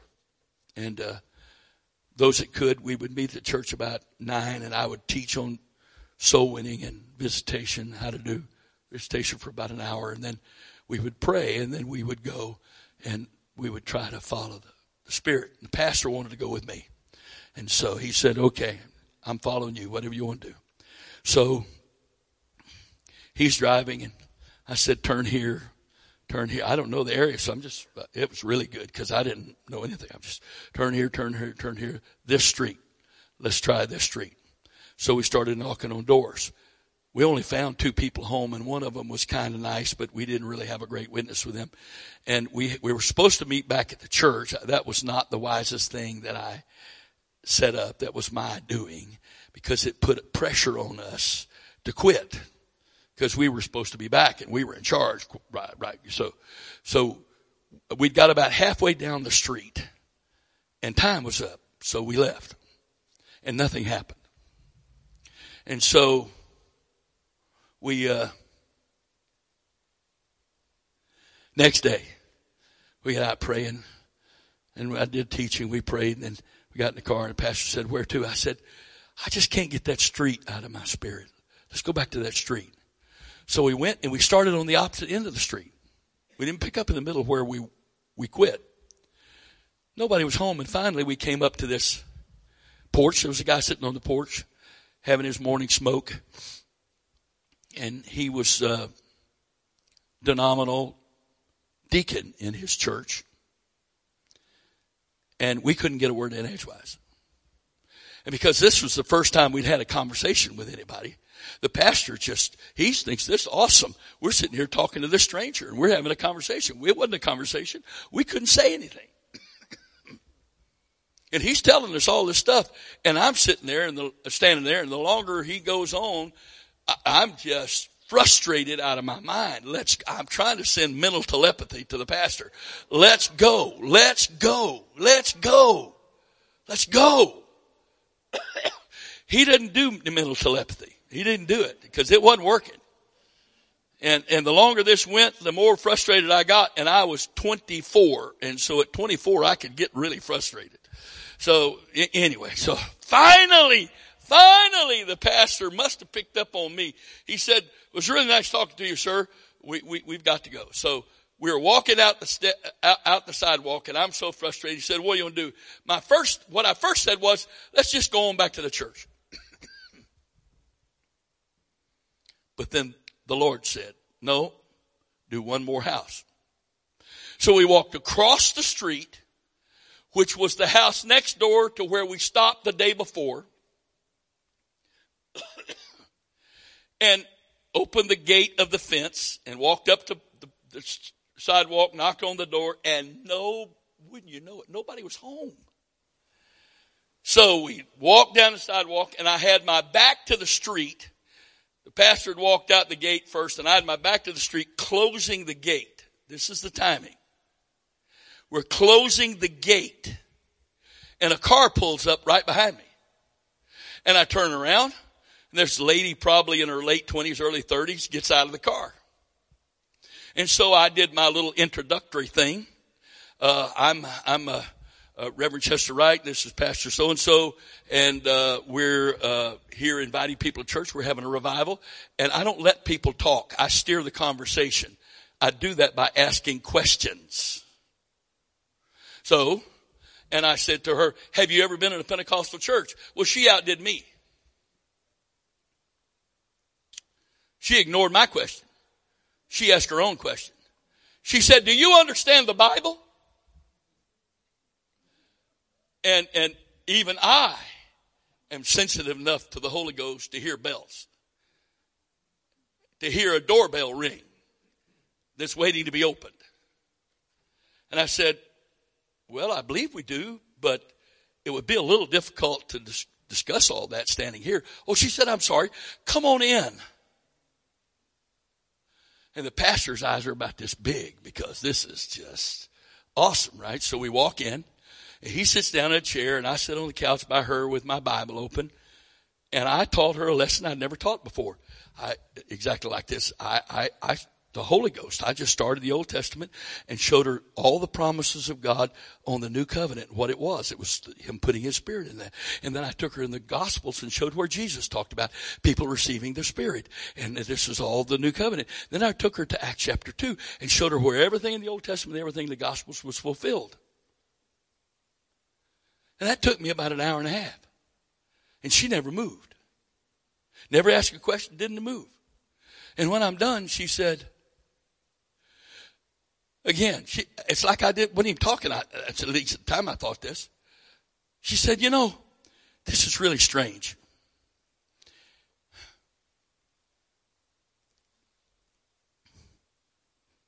Yesterday, I was sitting on this very couch, right about this time," she said, "and I had my Bible open. I was trying to read it.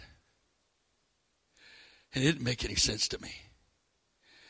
And she said, I just lifted up my eyes and said,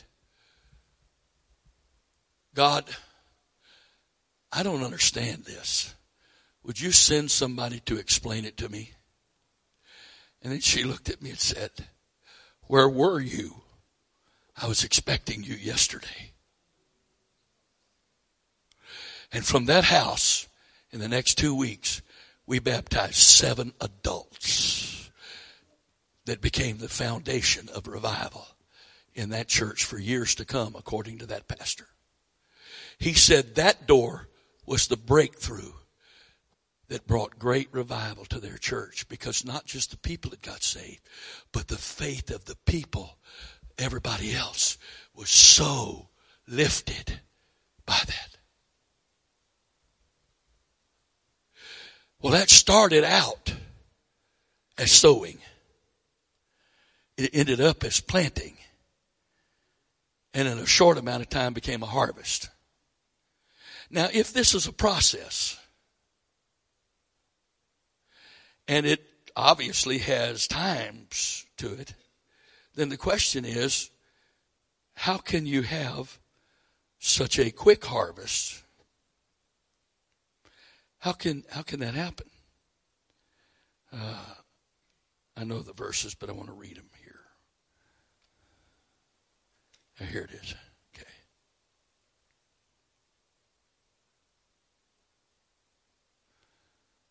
No. Sorry.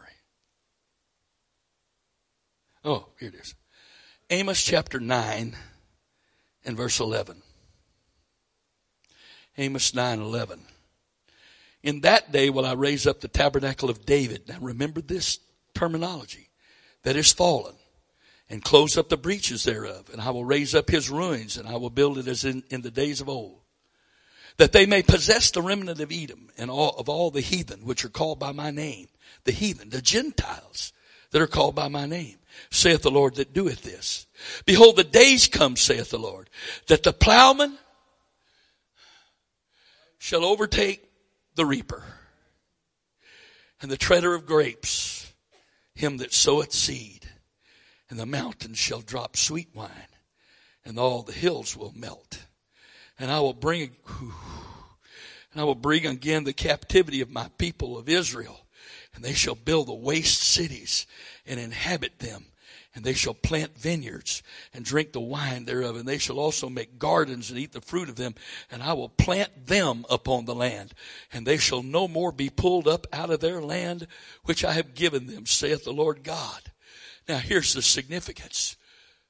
James quoted these, or referenced these verses in Acts chapter 15, when the church council was trying to decide what their approach should be with the Gentiles. So that means these verses are talking, in Amos, are talking about us. And the Lord is saying, I have put in place seed time and harvest, but there's coming a day when I'm going to do things concisely, quickly, and you're going to have rapid harvests. So I'm reading in Romans 9:22. What if God, willing to show his wrath and to make his power known, endured with much long suffering the vessels of wrath fitted to destruction, and that he might make known the riches of his glory on the vessels of mercy, which he had afore prepared unto glory. Even us, whom he had called, not of Jews only, but also of the Gentiles. As he saith also in Osee, I will call them my people, which were not my people, and her beloved, which was not beloved. And it shall come to pass that in the place where it was said unto them, ye are not my people, there shall they be called the people of the living God. Esaias also crieth concerning them, though the number of the children of Israel be as the sand of the sea, a remnant shall be saved. For he will finish the work and cut it short in righteousness. Because a short work will the Lord do on the earth. And the words there are amazing. The word finish means to complete in its entirety. Nothing left out. In other words, what he's about to do is not panic mode and saying, okay, let's unload all this off the ship because this ship is sinking and we got to get rid of all this stuff and just try to get the ship to shore before it sinks. It's not a emergency rescue operation by God's special forces, because the church is falling apart so rapidly that if he doesn't come and get it quickly, there won't be anything to rapture. That's ludicrous. He's coming back after a glorious church, not a sickly church. He's coming back after a glorious church. A glorious church. A church that's full of his glory. And one translation of the Greek word doxa, doxa, it means the self-manifestation, the self-revelation of God. I'd sure love to know what you two guys are tweeting back and forth.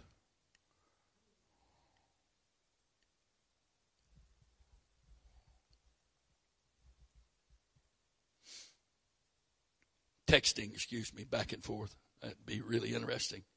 Or maybe not.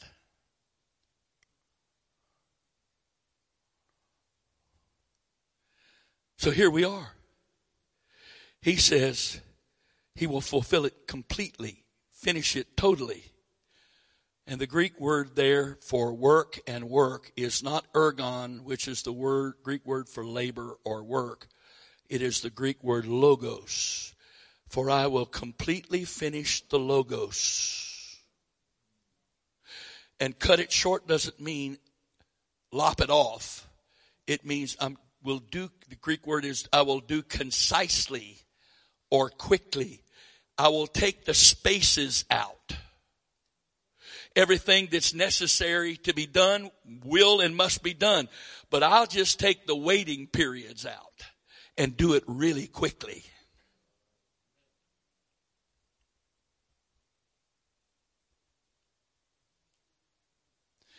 And he's going to cut it short in righteousness. Why is that? Because let me tell you this, my friend. What's about to happen on the earth through the church in fulfillment of God's plan that was laid before the foundation of the world is going to be so far beyond anything we've ever experienced that no flesh can stay in that for very long without being corrupted by the glory. No flesh. Nobody's that spiritual that they can participate in that dynamic. If Lucifer could sit in the presence of God and end up corrupted without even having flesh, you tell me how that we humans can be conduits for such glory that it shakes the foundation of the world and be there for very long. So if you think the Lord is going to establish all kind of churches, there's not going to be time for that. I got to be honest with you. I spent some time in my life really having a problem as a home missionary with those great pioneers of ours that would go to a town, set up a brush arbor or rent a space in a building, and then begin to have services and pray a bunch of people through the Holy Ghost, baptize a bunch of people, and leave them behind without a specified leader. I used to have a problem with that because I'm wondering how reckless is that? How irresponsible is that to pray a bunch of people through and just leave them?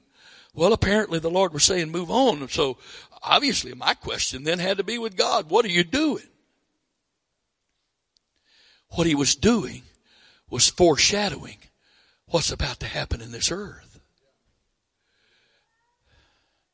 And I believe that what we don't know, because I never followed up on the history of any of those local revivals that were happening like that, I believe God raised up some people right among that group and rapidly matured them and got them ready to lead.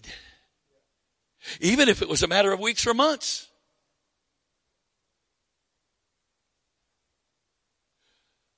I've lived that.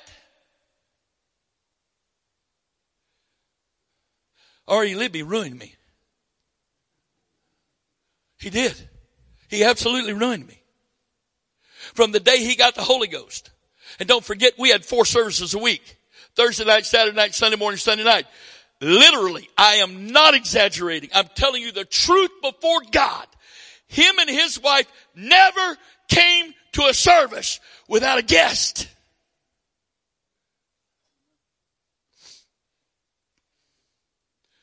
Every month for 3.5 years after that breakthrough, because he and his wife were the last two in our breakthrough month. We hadn't had anybody get the Holy Ghost in our building. We'd had 2 people get the Holy Ghost. One I had to take to Baltimore to a rally. The other I took to a Holy Ghost seminar in Alexandria, Virginia. We couldn't get anybody prayed through in our building. And we did spiritual warfare in November, and in December was our breakthrough. We had 11 get the Holy Ghost and 9 baptized, and the last 2 of those, Brother and Sister Libby. And for the next 3.5 years, we had people get the Holy Ghost, get baptized every month. We went from nothing to harvest. Well, there was a slight problem. Brother Libby had been saved just few weeks, less than 2 years. And I get a call from the district superintendent. And he said, I got this church over in Rockville that's opened up, and I need a pastor. And I'm thinking that Brother Libby should be considered. Well, you want to hear something crazy? I took R.E. Libby to the East Central District Board for local license a week before he would have been saved 6 months. And they granted it. And I look back on that now and I go, if I was the superintendent or a presbyter, would I have done that? In all honesty, not very likely. And here's the superintendent, because in between that time and this time, we had now become a district. Maryland and D.C. became a district separate from West Virginia. And here we are. And he's asking me to let the number 1 soul winner in this church go. And I told him all I could tell him. I'll pray about it. And we went to a Deeper Life conference in Jackson, Mississippi in January 1974. My wife and I, and him and his wife. And it was the last night. I thought I'd made it. It's the last night. And the service was in a civic auditorium. And he and his wife were sitting 2 rows behind my wife and I. Place was packed. And the service was almost over. And I heard these words. Let him go. Because when I had already told him about it, and this was his response. Pastor, if you say stay, I'm staying, and you'll never have any question or problem for me over that. And if you say go, I'll go, and I'll never question you for sending me. He didn't have to. Even with the voice of the Lord, I questioned my sanity for years.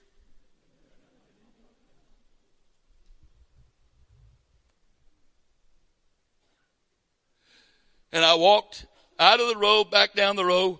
I went in that back row where he was standing. Put my arm around his shoulder and I said, the Lord just spoke to me. He said, I know. He knew me really well. Our spirits were just like that.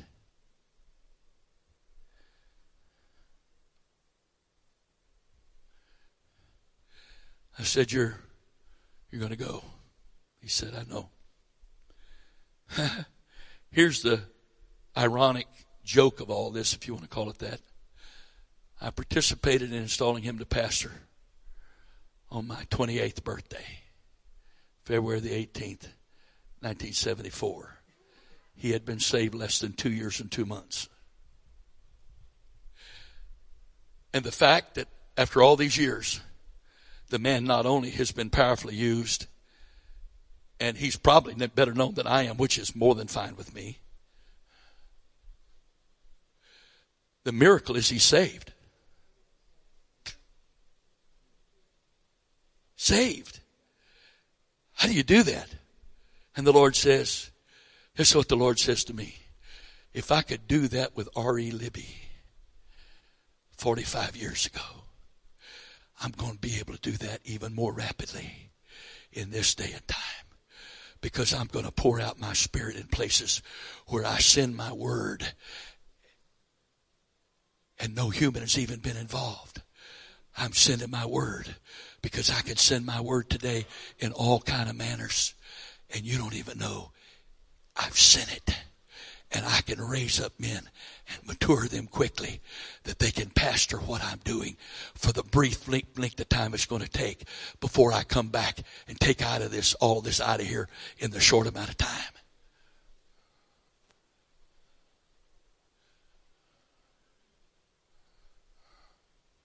The whole creation groaneth and is waiting for the manifestation of the sons of God. At the end of the old covenant, the Son of God locked that. I've said this so many times, but it just sends something through me every time He instructs me to say it again. There came a day that the Son of God locked that carpenter shop for the last time, walked down to the river, had his cousin, who did not know he was the Christ, baptize him.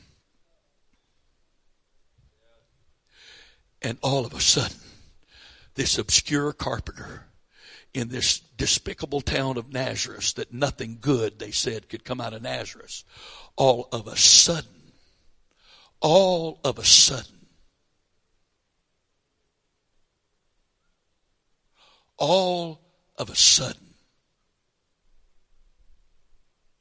he bursts on the scene in such a way that everybody knew.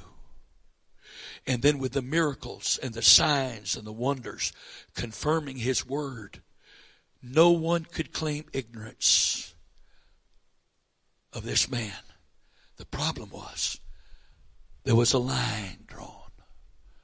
Some believed he was the Christ, and some believed he was a dangerous imposter who needed to be eliminated. And just as the Son of God was manifested in power and great miracles to close out the Old Testament, the sons of God are going to be manifested all over this earth in great power and authority and demonstrations of the Holy Ghost to close out this new covenant. And you and I are being offered an opportunity to be a part of that.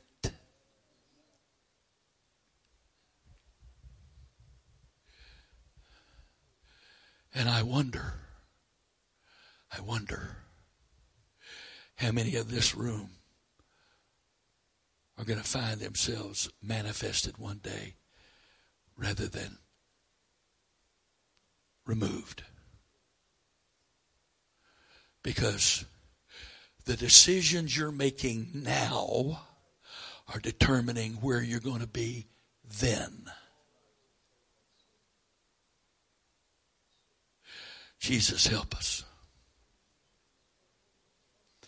Have mercy on us, Lord. You said you remembered our frame, that it was made of the dust. I'm reminding you again today, Father, what you already know. But I'm pleading with you to remember that we're just dust. And every one of us has got issues because you made this an earthen vessel, and it's got so many hairline fractures in us, in this vessel, and we're so far from perfect. And the only thing good about us is the treasure, and you're the treasure. There's nothing else good about us, just you. Have mercy on us, Father. Have mercy on us. Have mercy on us. Do your work in us, Father. Have mercy on us, Father. In Jesus' name. Help us to make the decision that's pleasing to you. Help us to make the decisions that are right in your sight. Help us, Father. In the name of the Lord Jesus Christ. In the name of the Lord Jesus Christ.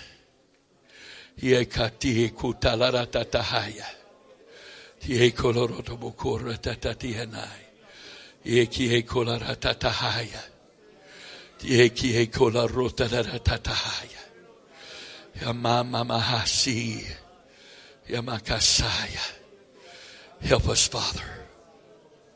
Help us, Father. Help us, Father. In the name of Jesus. In the name of Jesus. In the name of Jesus. Praise God.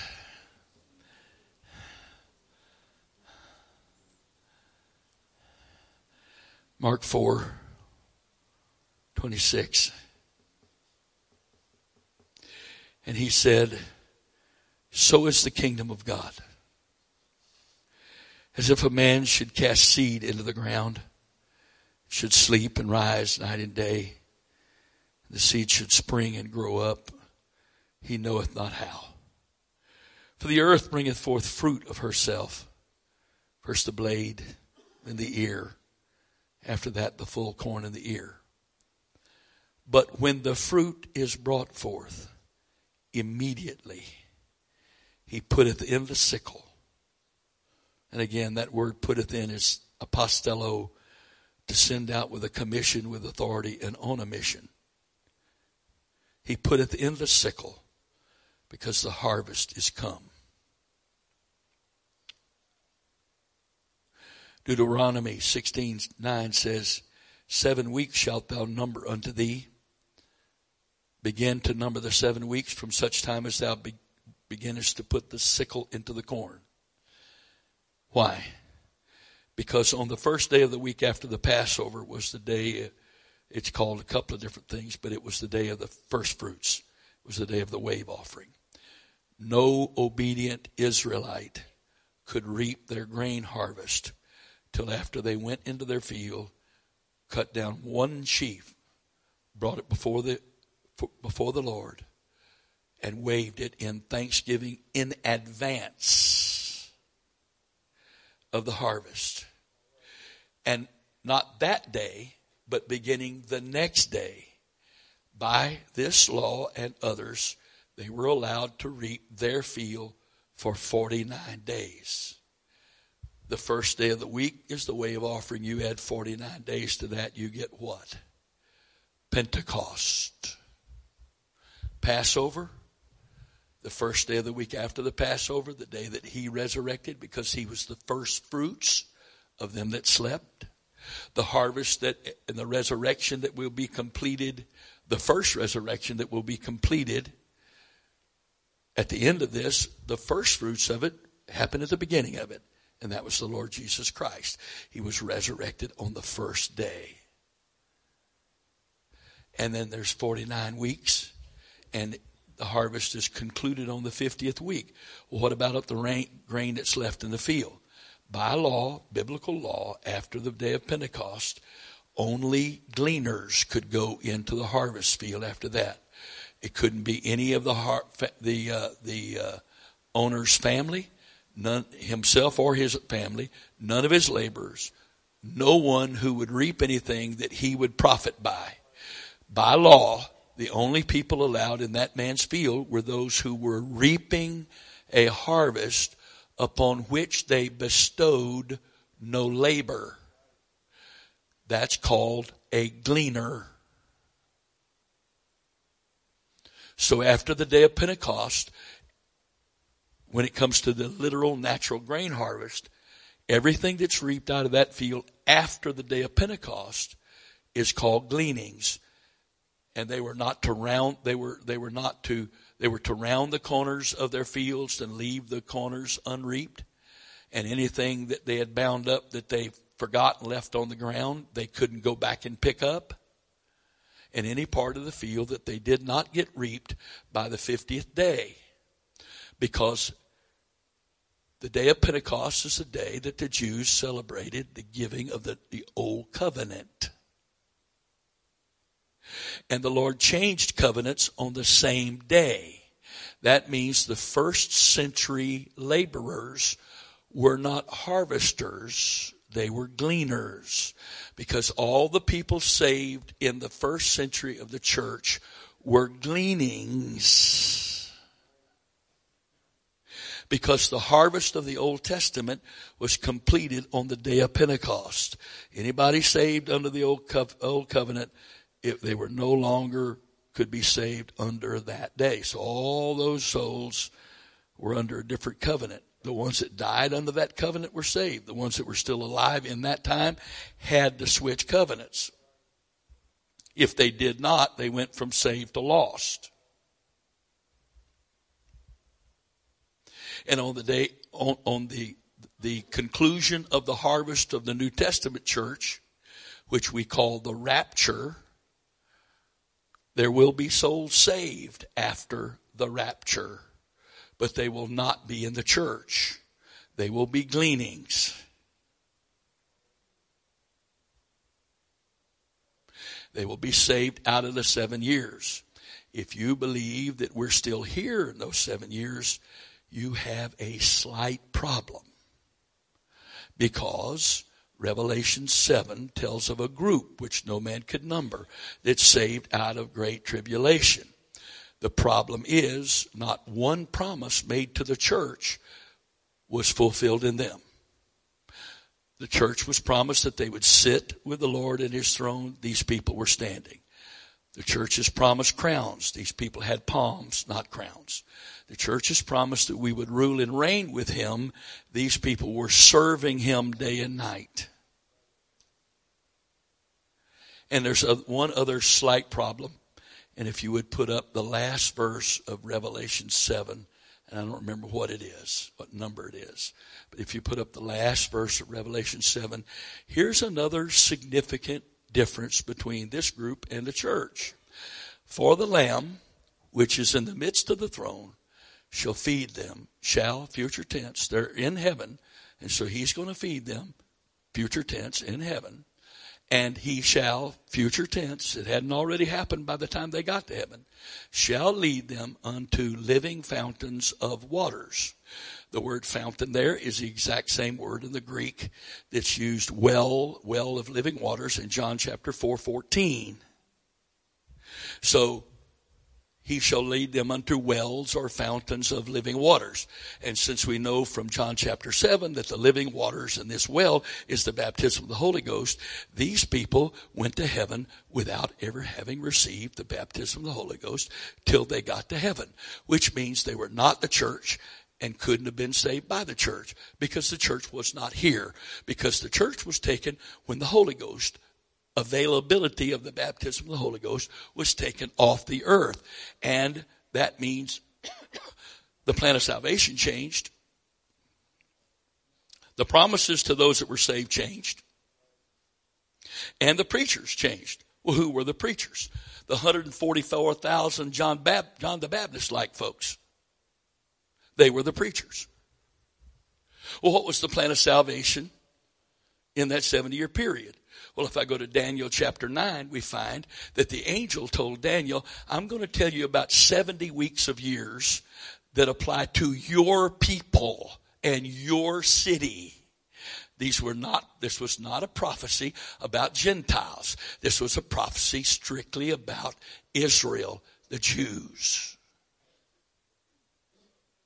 And those 70 weeks applied to the Jews. So, if the 69th week ended when Messiah was cut off, what was the plan of salvation preached in the 69th week? Repentance and water baptism in the name of the one who was to come is how John preached it. But Jesus wouldn't have baptized and had his disciples baptized in the name of the one who was to come because he had come. So Jesus and the disciples who did he baptized the disciple, the 12, and they baptized everybody else in the name of Jesus. How do I know that? Because none of them were rebaptized after the day of Pentecost. So they had to have been baptized already in the name of Jesus. So the plan of salvation before the day of Pentecost had to have been repentance and water baptism in Jesus' name for the remission of your sins. No Holy Ghost. To be in the church, you have to have the Holy Ghost. Now, are there people being saved during this 2,000-year period of the church age without the Holy Ghost? I don't believe so, and I'm not willing to teach that they are. If God decides to find a way to not send them to hell, that's his business. But I don't have a right to preach less light than I've got without being accountable for preaching less light than I've got. And it's going around in our movement, the progressive light doctrine, that God's only going to judge people by the light they have. And that there are some, one fairly well-known name among us that's no longer among us, has publicly stated that he doesn't preach baptism in Jesus' name and the infilling of the Holy Ghost because he wants those people to be saved in the light which they've got. Well, according to his doctrine, they may be, but he's not going to be. Because he's not preaching all the light he's got, and he doesn't have the right to play God and preach less light than he's got. And I don't know why I'm talking about any of that. But I hope whoever you are is listening, whether you're in this room and hearing it someplace else now, or you'll watch this later. I hope you're listening, because you're jeopardizing your soul when you're playing God. I don't have a right to take the truth backwards. But the problem is, there are 70 weeks that God has spoken upon Israel. And they aren't finished yet. We're still in the period of time between the end of the 6th and 9th, beginning of the 70th. It's a different plan of salvation. So, whenever the church is gone, we go back to gleaning. And that multitude that no man could number that's standing before the throne with palms in their hands, it's not the harvest. Ooh, it's just the gleanings. And the harvest is always greater than the gleanings. And that's what I'm waiting on. And that's what I'm going to be a part of. You're welcome to join me. That's what I'm going to be a part of. I've lived my whole life to be a part of that.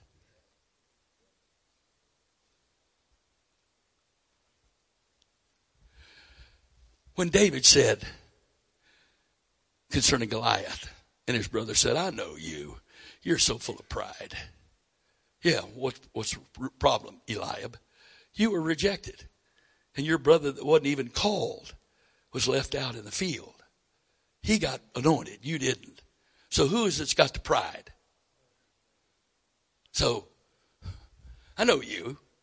And this is what David said in the King James. Is there not a cause? But the word cause there is the Hebrew word D-A-R-B-A-R in the English equivalent letters. And it is the word that was used to translate, that is translated by Rhema in the Septuagint, which is the Greek translation of the Hebrew Old Testament. So Darbar is Rhema. And so David said, don't I have a word?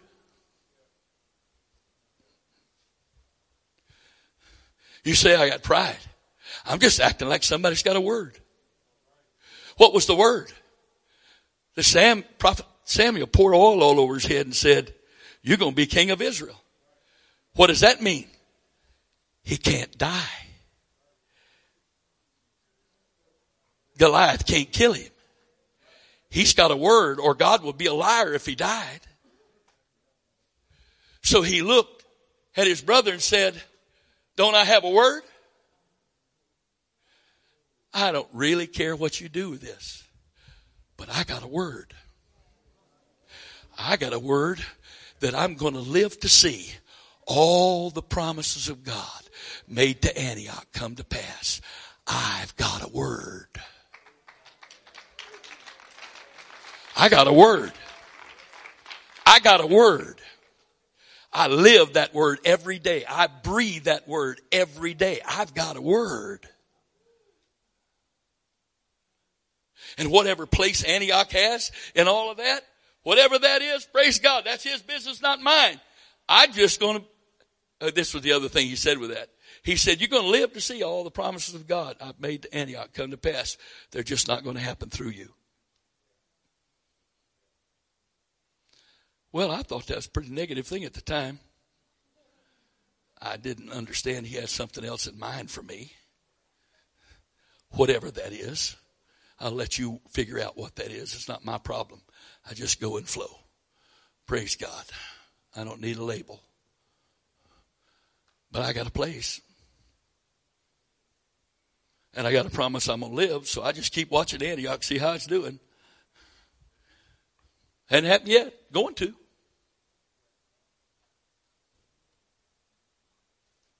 Everything in me knows it's going to. I've said this. I love saying this. Excuse me. When he gives me permission to say it, I love saying this. There's going to be a day when we're going to walk out of our carpenter shop of anonymity, when the world doesn't have a clue who we are, and we're going to close that door for the last time and lock it, and then we're going to get baptized afresh and anew, not only with the Holy Ghost and fire, but with a revelation that will pull the cover off of who the church is to the world. And all of this mystery about what's true and what's not, and who's what and who's not, all of that's going to be eliminated, because God is going to make it clear who his people are.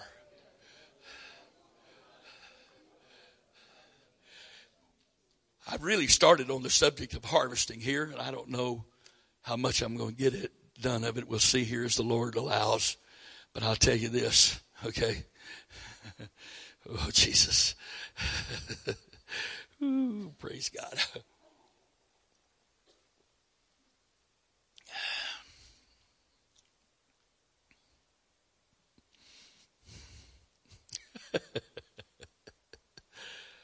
Hallelujah.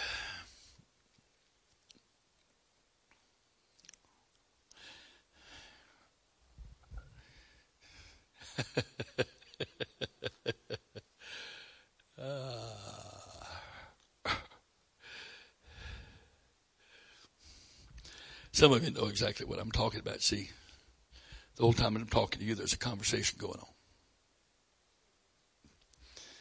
I'm not doing this because I'm crazy. I'm saying there's a two-way conversation. I'll do it like this.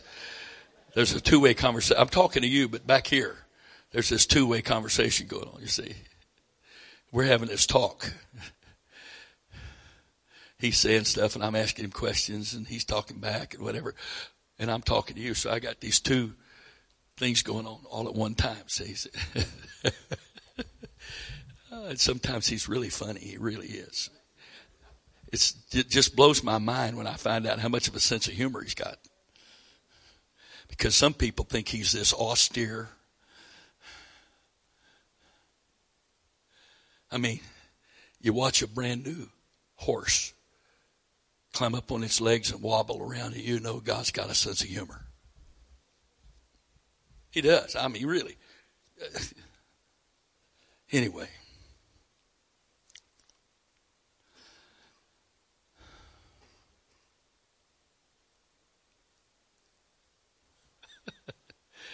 Okay. All right. Good enough. Not a problem.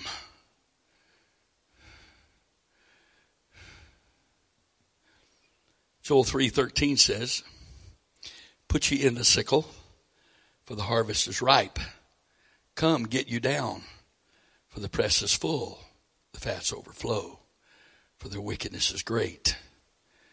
So there are two types of harvests. There's the harvest of those that are his, and there's going to be a harvest for those that aren't.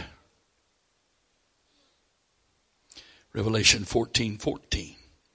"And I looked, and behold, a white cloud, and upon the cloud one sat like unto the Son of Man, having on his head a golden crown, and in his hand a sharp sickle. And another angel came out of the temple, crying with a loud voice to him that sat on the cloud, Thrust in thy sickle and reap, for the time is come for thee to reap. For the harvest of the earth is ripe. And he that sat on the cloud thrust in his sickle on the earth, and the earth was reaped." And then finally, Jeremiah 50:16. "Cut off the sword from Babylon, and him that handleth the sickle in the time of harvest.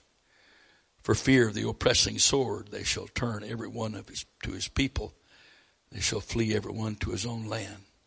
You cannot separate the sickle from the harvest. What is the sickle? John chapter 16 verse 7 says this, and I'll read several verses. Nevertheless, I tell you the truth. It is expedient for you that I go away. For if I go not away, the Comforter will not come unto you. But if I depart, I will send him unto you. And when he is come, which was on the day of Pentecost, he will reprove, and the word there in the Greek is convict, the world of sin and of righteousness and of judgment. Of sin, because they believe not on me. Of righteousness, because I go to my Father and you see me no more. And judgment, because the prince of this world is judged. So conviction is not a PowerPoint presentation. It's a work of the Spirit. It's not a scary video. It's a work of the Spirit. I'm reading 1 Corinthians chapter 14 verse 22. Wherefore tongues are for a sign, not to them that believe, but to them that believe not. But prophesying serveth not for them that believe not, but for them which believe. If therefore the whole church be come together in one place, and all speak with tongues, and there come in those that are unlearned or unbelievers, will they not say that you're mad? But if all prophesy, and there come in one that believeth not, and one unlearned, he is convinced of all, he is judged of all, and thus the secrets of his heart thus are the secrets of his heart made manifest. And so falling down on his face, he will worship God and report that God is in you of a truth.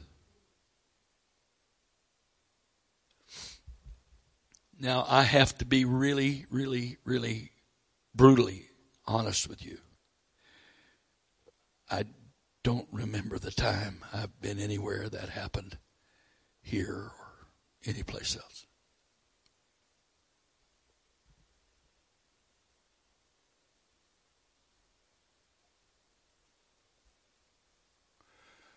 I don't remember the time that I've personally seen somebody, as a response to the working of the Spirit, just fall down on their face and cry out for mercy and repentance and confess that their action was a response to the Spirit of God.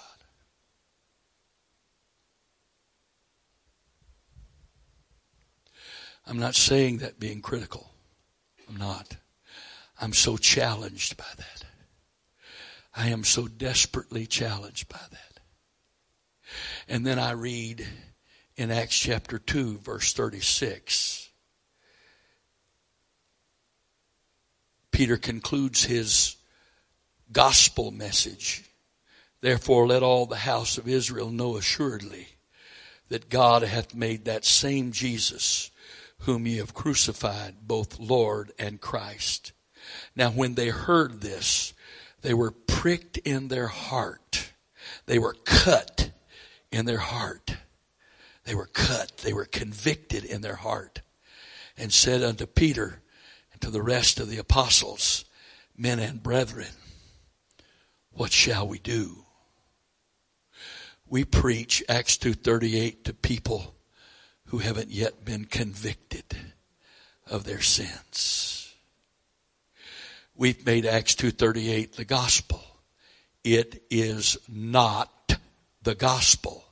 The gospel is the death, burial, and resurrection of Jesus Christ. Acts 2:38 is what a person does after they have heard the gospel and believe the gospel in order to receive the benefits and the work of God as a result of the gospel. It's not the gospel.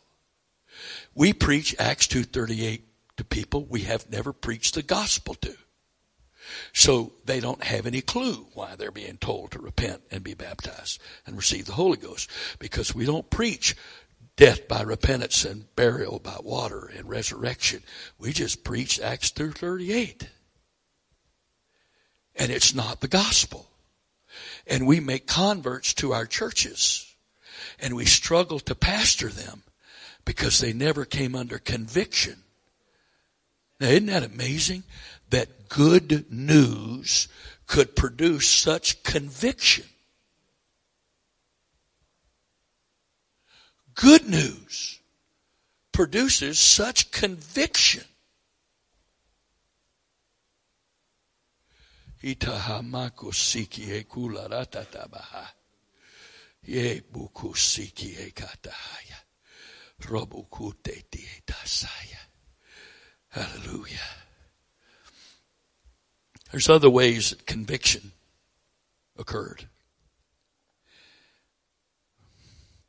How many days did Jesus walk past the lame man at the gate, beautiful, and never acknowledged he was there? Did that mean Jesus didn't care? Does that mean he didn't care? He didn't care?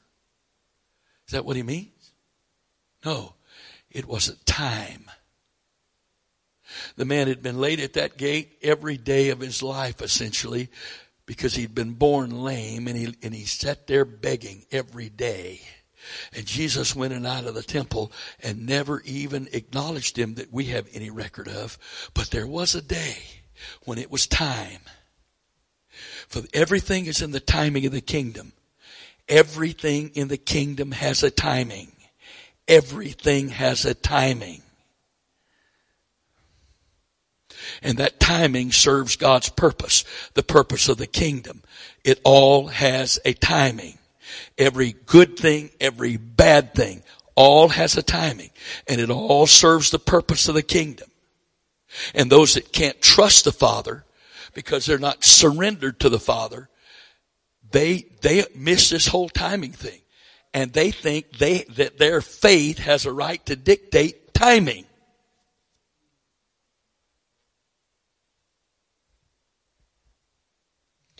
There are people backsliding today on their way to hell because we prayed for them to be healed. And we badgered God till he did it.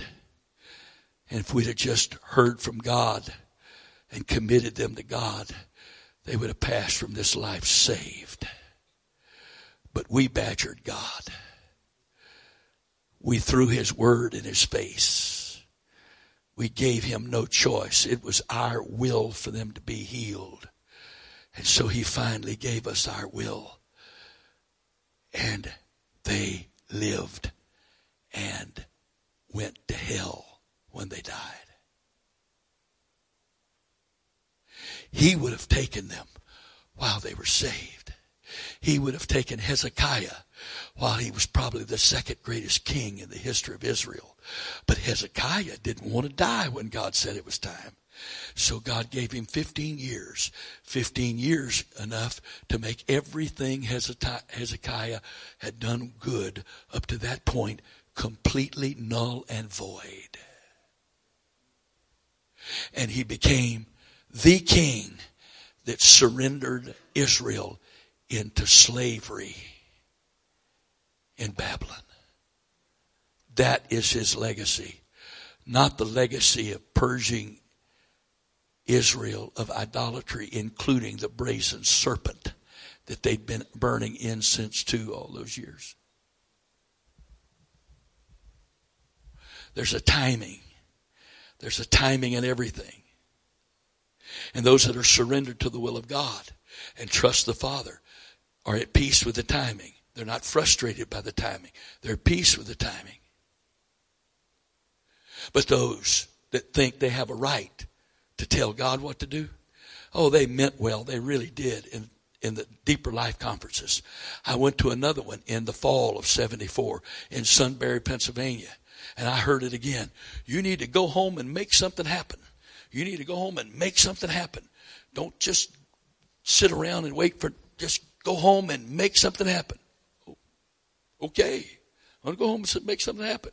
I'm going to tell God, you listen up. I don't know what you've been doing, but it's about to happen here right now because I say so. Listen up, God. And you know how many guys got discouraged because they couldn't make happen? And how many went to hell because they did? And it perverted their whole understanding.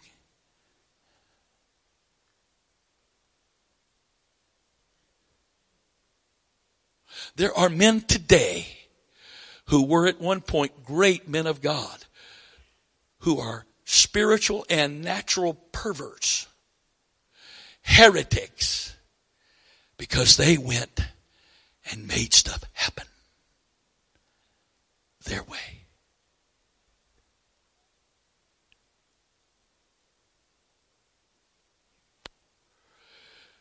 Oh, praise God.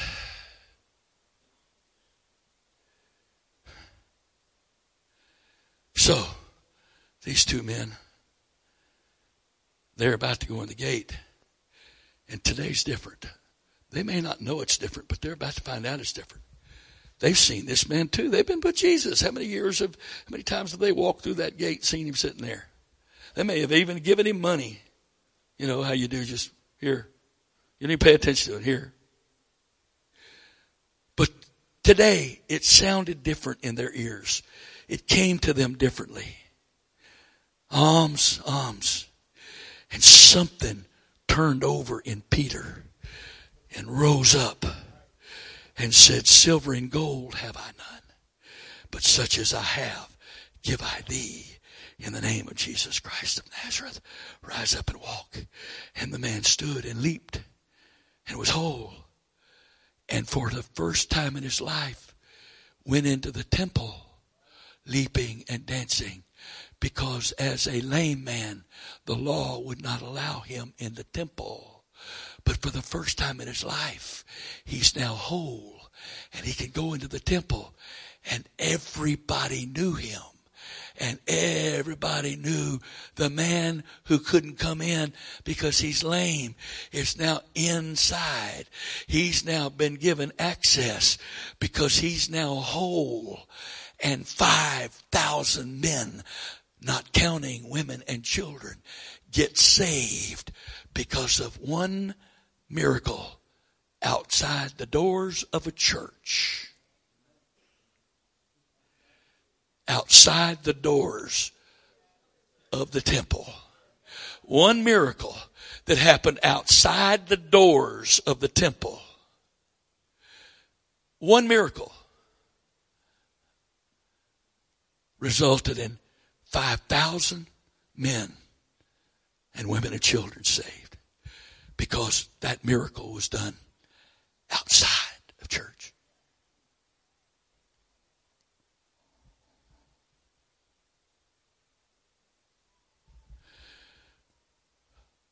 I don't have this in my notes, probably should have been, but the Lord's taking care of that.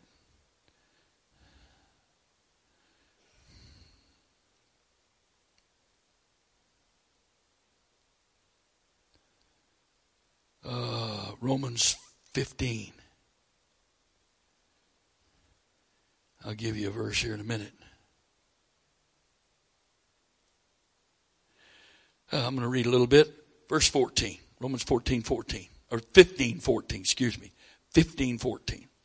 And I myself also am persuaded of you, my brethren, that ye also are full of goodness, filled with all knowledge, able also to admonish one another.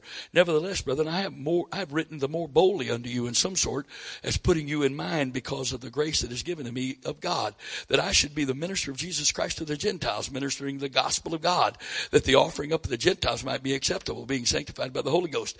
I have therefore whereof I may glory through Jesus Christ in those things which pertain to God.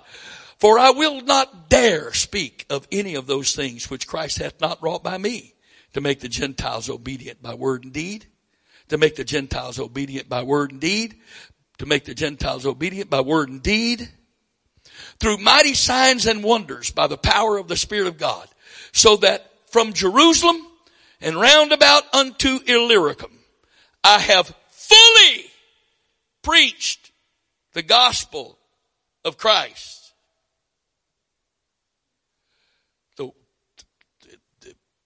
Adjective, there's an adverb. No, it's an adverb.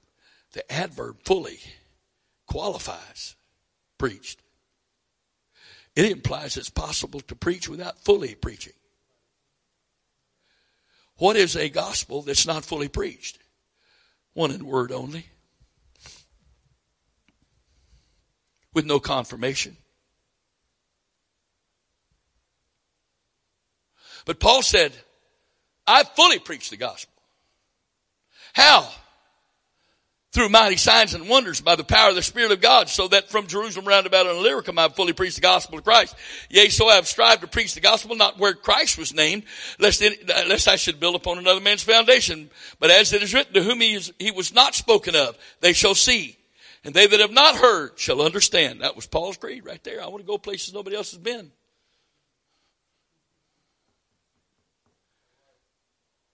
Now this is what he had to say in more detail about that. 1 Corinthians chapter 2, verse 1. I'll just read it on the screen. 1 Corinthians 2, verse 1. And I, brethren, when I came to you. Now he wrote that to the Romans. Here he's writing to the Corinthians. And I, brethren, when I came to you, I came not with excellency of speech or of wisdom, declaring unto you the testimony of God. For I determined not to know anything among you save Jesus Christ and him crucified. And I was with you in weakness and in fear and much trembling. What is he talking about? He's talking about the place that by the grace of God, he positioned himself in God so that he wouldn't take any credit. He prayed until he saw that he was just an earthen vessel. He was just a conduit, and nothing happening through him was anybody's credit but God. It didn't mean he was feeble and trembling, or he had a bad back, or he was a hunchback like some. I'm trying to find the word that's polite enough. People say.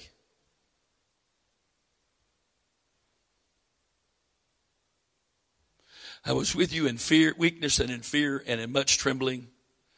And my speech and my preaching was not with enticing words or eloquent words of man's wisdom, but in demonstration of the Spirit and of power. Why?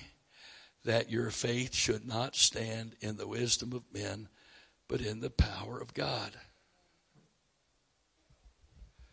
I got a friend who's a pretty well-known preacher. He preached a whole lot of places I've never preached.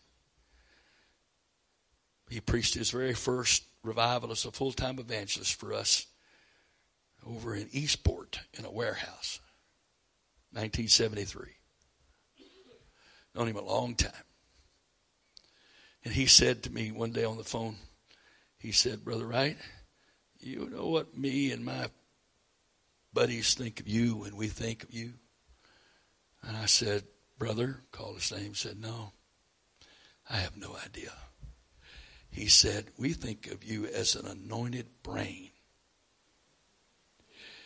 And I got off the phone as quick as I could and went and found me a place to pray and repent, because I obviously had done or said something that allowed them to think that this was coming out of my intellect instead of just flowing from God and not being able to take any credit for it.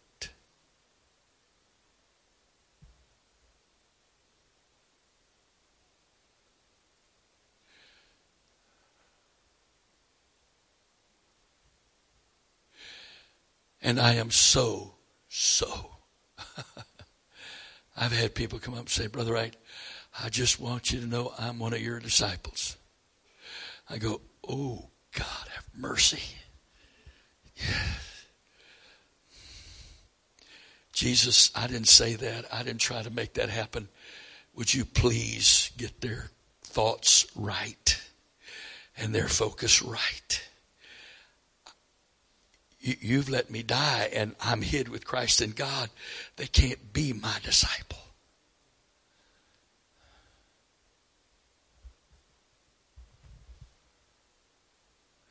I had an experience this summer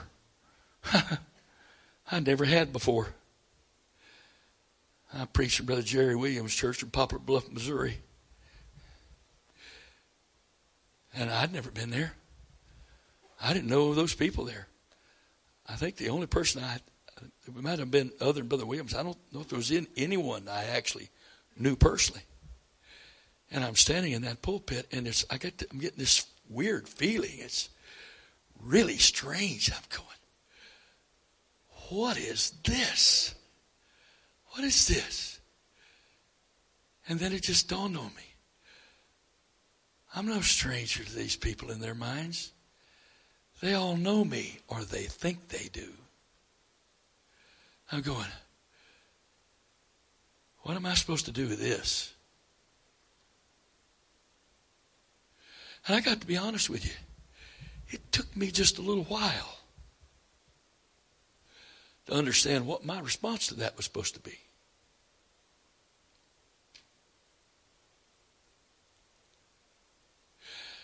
That your faith would not stand in the wisdom of men, but in the power of God. Please, I'm trying to go to heaven. Please don't give me credit for what I can't take the credit for. Please get your understanding correct. Please. I'm trying to go to heaven here. I don't even need the temptation of that.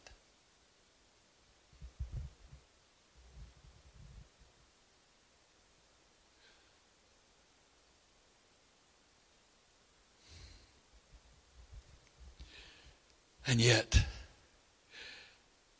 I am so grieved to say that I have friends, people I love, people I've prayed for, people that have ministered to me, even some that I've ministered to, places I've preached. It's all about the preacher. There was a man among us many years ago. He was one of the greatest preachers in the UPC ever. I played trumpets with him together on his grandfather's platform at age 12. I got the Holy Ghost in the altar of that church. He was my friend. I preached at his church somewhere down south. And if I would have really had the guts to do what I should have done, when I stood, I'd been feeling this thing, and I'm thinking, no, this can't be the case. This can't be the case. I know this man. He wouldn't let this be like this. I thought I knew the man. And I got to the pulpit, and because my name and face wasn't his name and face, they had no interest in hearing anything I said. My first thought was to take it personal, and then I realized, no, this has nothing to do with me. They are just so convinced their pastor is the only one that can preach. They don't like it when he has anybody come and preach. Well, the sad thing is, when he left his wife a few years later, which because I'd spent time with them, I'd really prayed for them because it was painful to be with them, because it was not good.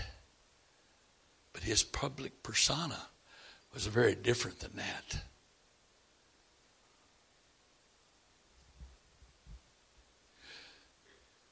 And when he left his wife, within 30 days, 7 more men in that church left their wives.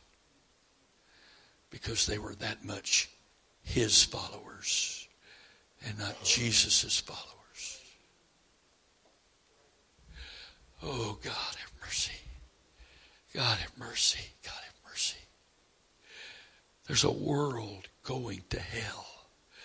There's 7.5 billion people, most of whom have never even heard the name Jesus. They don't know anything about a cross. They don't know anything about the blood. They don't know anything about all this. And what's so amazing is every religion, to what little I've studied, every one of the world's major religions believes there's a hell.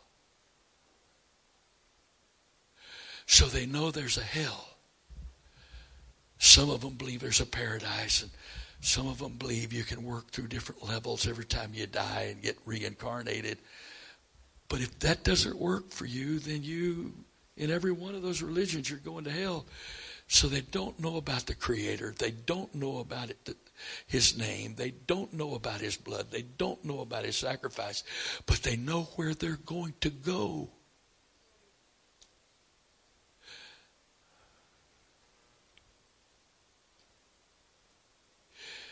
And the people with the knowledge of that are content to have church and practice personality cults. Because we actually have the audacity to make the statement that you win people to yourself and then win them to God. I would sure love to see even one verse that remotely preaches such heresy as that. You talk about absolute trash, garbage, lie. If I am dead and my life is hid with Christ in God, where is the me to win them to?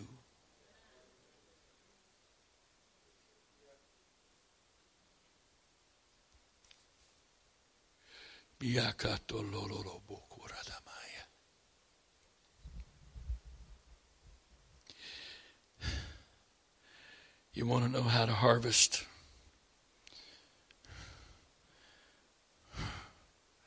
The day of Pentecost was supernatural. The lame man being healed outside the church was supernatural. Samaria was opened up by preaching the gospel and doing miracles before anybody ever got the Holy Ghost. An angel spoke to Cornelius, who sent for Peter.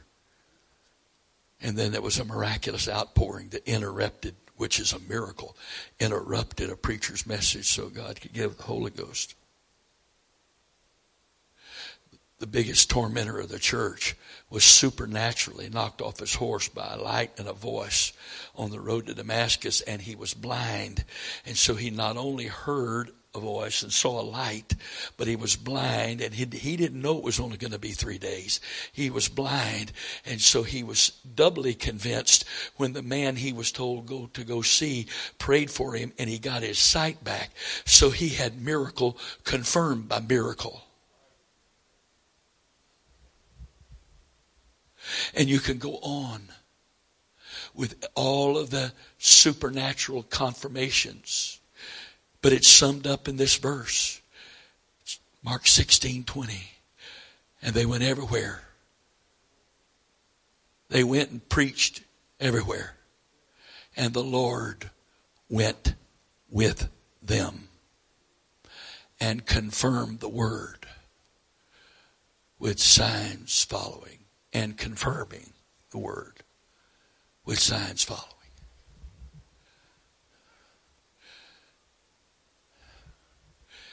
Oh, I'm about to really cross the line here. There are men in this room that I'm accountable to.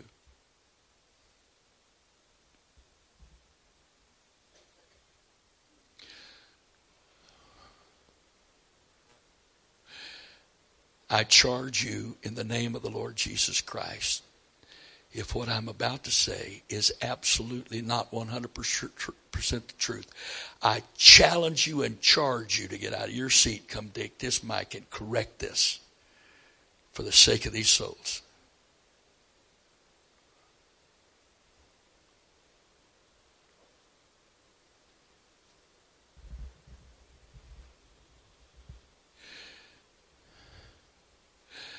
We have perverted gifts into gift ministries. And we're doing it so far. There is can't find any place in the Bible that even remotely resembles what we do.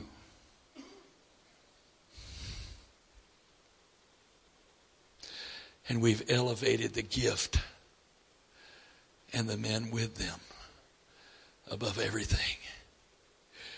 And we have them come and expect them to perform. And the sad thing is, they do.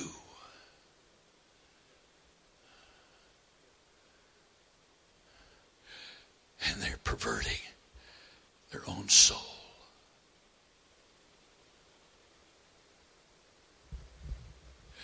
I didn't know Brother Barnes well, but I thank God I had some contact with him. T.W. Barnes would go someplace. He wouldn't do one thing more than what God said, no matter what anybody's expectations were. Not one thing. Am I right? Not one thing. Nobody pressured him to performing. Nobody. I was privileged to have Billy Cole. And I don't say that disrespectfully. I'll say it properly. Apostle Billy Cole come to this church and minister to me and this church several times in the 70s and help put us in the right direction, because I was going up in flames of frustration, seeking for what I didn't know how to get.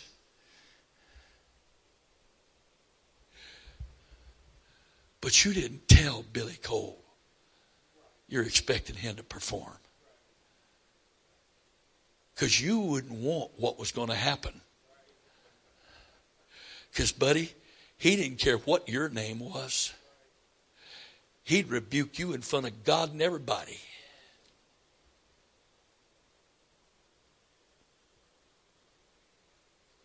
And there's other great men of God, powerfully called, powerfully gifted. But they weren't prostitutes. I'm not a prostitute. You can't pay me to do this. This is not for sale. It doesn't belong to me to sell.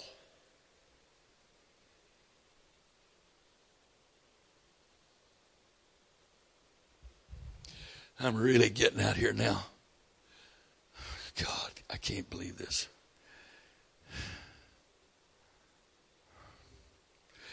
I had a man come to me the other day. He said, a man gave me this coin and said if I carried it, I'd be blessed. He said, I've been blessed. What do you think? I said, oh man, I wish you hadn't asked me that.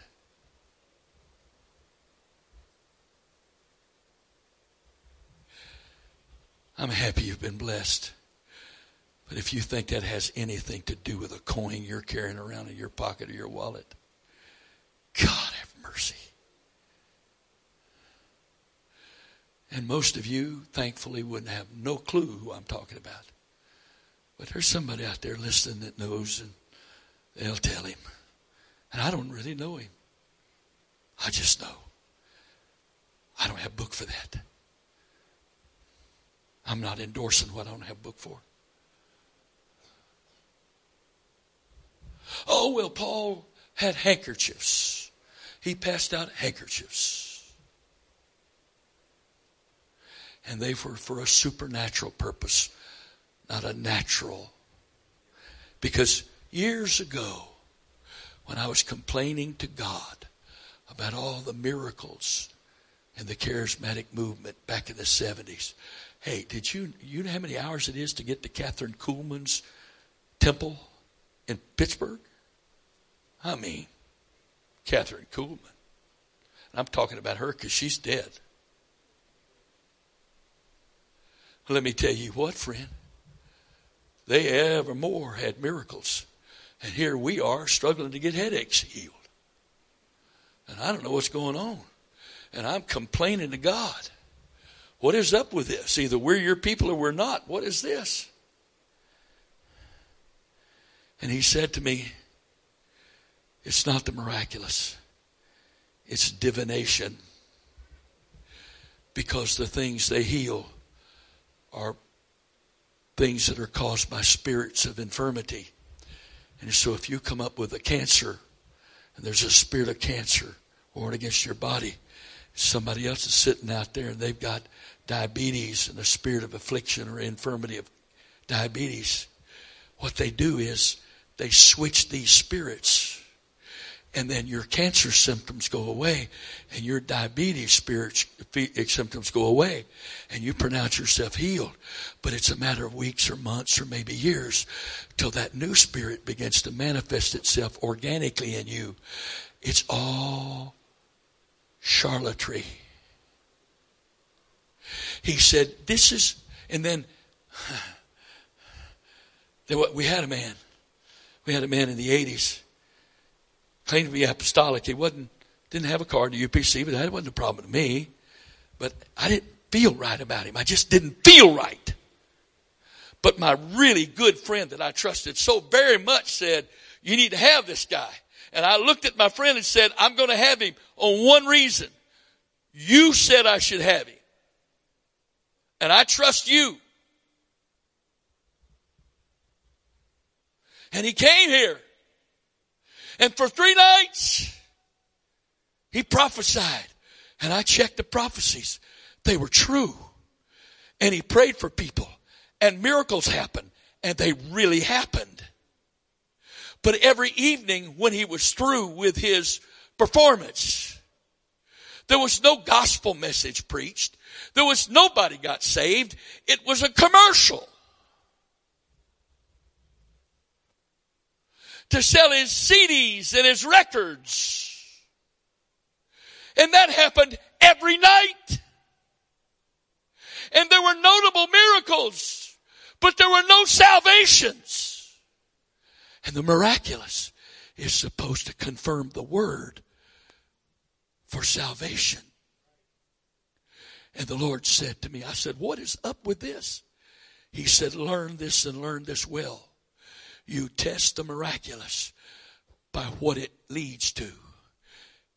True miracles from me and a true ministry from me always turns people to the message and people get saved.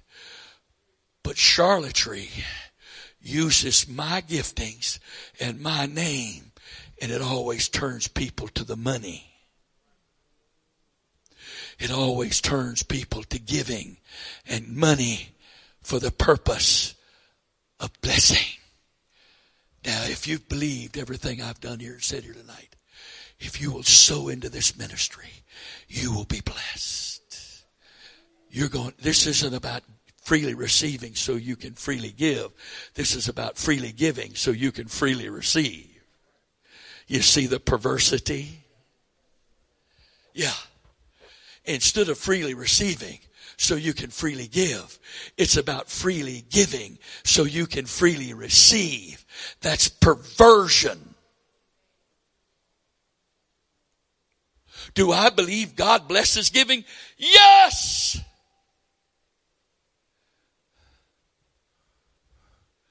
But that's not the message. And I have friends who are men of God, great men of God, who have a true gift of leading people to give. But when you pay close attention to what they're asking you to give to, none of it profits them. None of it profits them. They have a ministry of faith for leading people to give.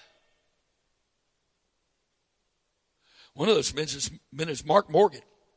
He's the apostle of God. He has a great, great gifting of faith for leading people to give. But I've never heard him receive an offering that benefits him. It's always the kingdom, the kingdom, the kingdom. I sat in that General Conference Foreign Mission Service when Anthony Mangun preached, and $4 million was given. And none of it went to Anthony Mangun. I'm all for giving, but I'm not for using the miraculous or the message to profit me. and men that do,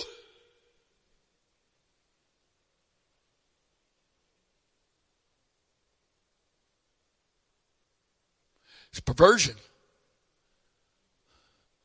It's prostitution.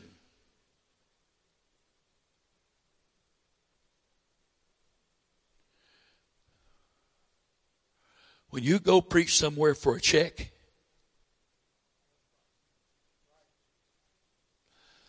and that's your first priority for going, well, I'm an evangelist and I've got a family to feed. I've had men I love and respect say that to me, and they didn't really, they wish they hadn't said it to me because I didn't keep my mouth shut.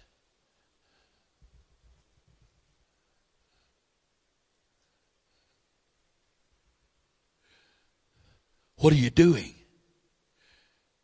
If you can't trust God to feed your family and you're out here doing this, traveling, working for Him, you need to find some place. You need to get a job or you need to find a church. But the problem is if you took the church just because it was a steady income, it would be no different than what you're doing right now.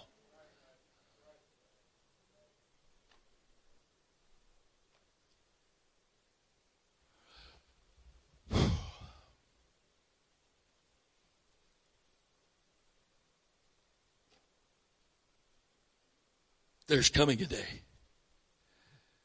when we get the revelation that what we have is not our own and that we don't tell God what we're going to give. We just want to know what check He's cashing this week because all we are is a bank and we own nothing that's in this bank. And He lets us use it like any bank while it's on deposit. But He has a right to write a check and make a withdrawal of funds present any time He chooses. And it's not my right to say, I can't cash this check. And that's not just about money. That's about time. That's about your calendar.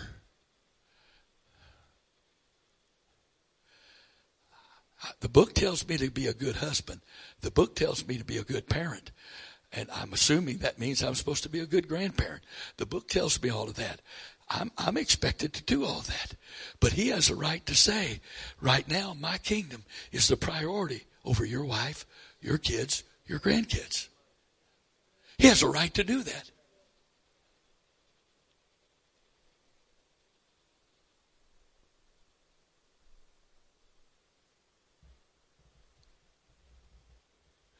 I was present for the birth of every one of my grandchildren except one, the last one.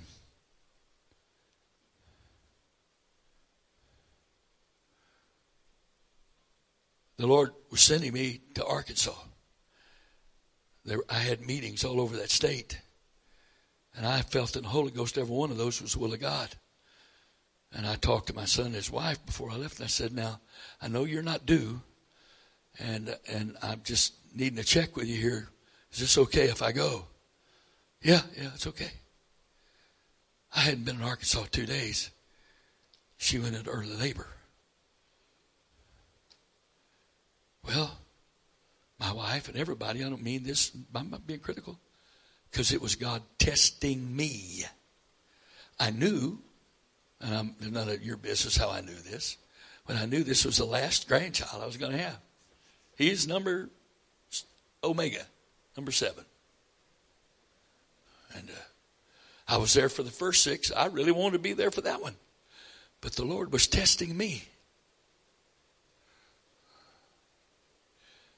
And you talk about dying. There was a couple of days there whenever I was alone, I was weeping. Because I wasn't there for his birth. But I obeyed God.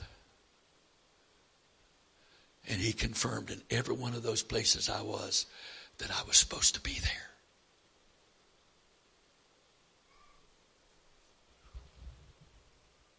I had another situation where there was a very, very close family member who was really it was not a good. They were in a really difficult spot. And I was scheduled to go do a leadership meeting in Yalta, Ukraine for the Commonwealth of Independent States, as it used to be the USSR, and all these leaders were coming, and I wanted to stay home and be there and shepherd this situation through, because I love this family member and had great hopes for their ministry. And I didn't know what was going to happen if I left. And the Lord said, is he mine or yours?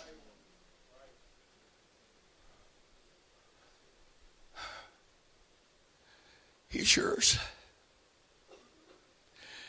Then you get on that airplane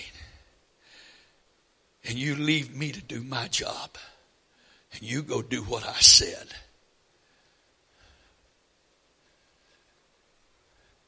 Okay.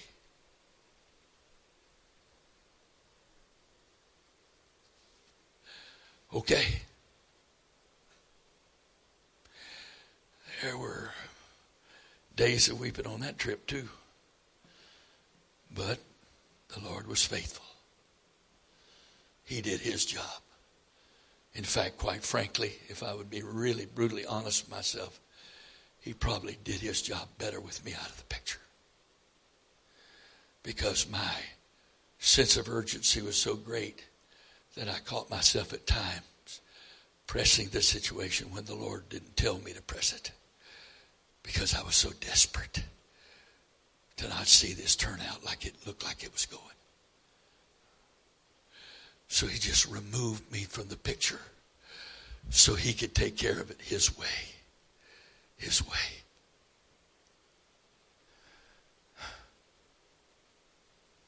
There was a day I called home and I said, how's it going? My wife says, we can't find him. We don't know where he is. He won't answer his phone. We have no clue where he is. Okay. So you hang up the phone and you do the only thing you can do. I'm here because you told me to come. I'm here because you said you got this, and I'm supposed to leave this alone. Now, I did what you said, and now I believe you're going to do what you said.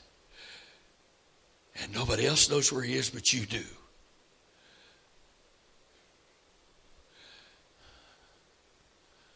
Now, what are you going to do about it?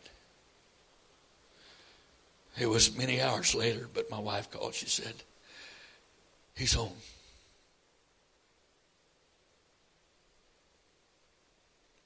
I knew what was going on. I knew the devil was trying to destroy the plan of God. I knew the devil was afraid of what was going to happen in the future. I knew it. The devil was taking him out at his weakest because God had plans. There was a word. Many words.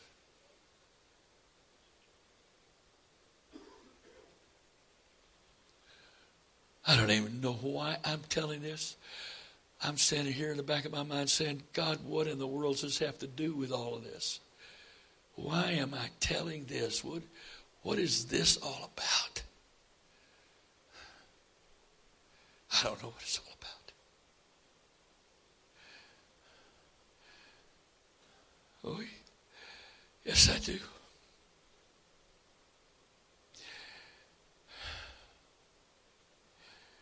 This is the beginning of that spirit of travail that's going to come on us tonight.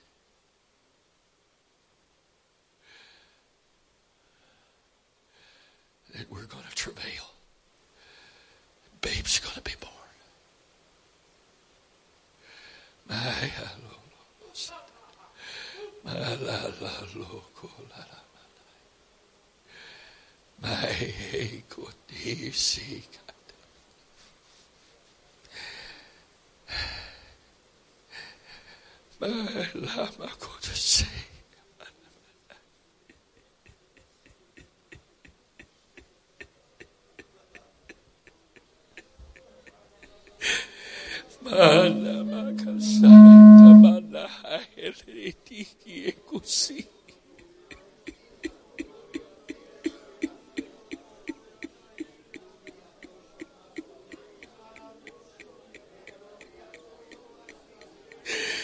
Ita kokosiki kota.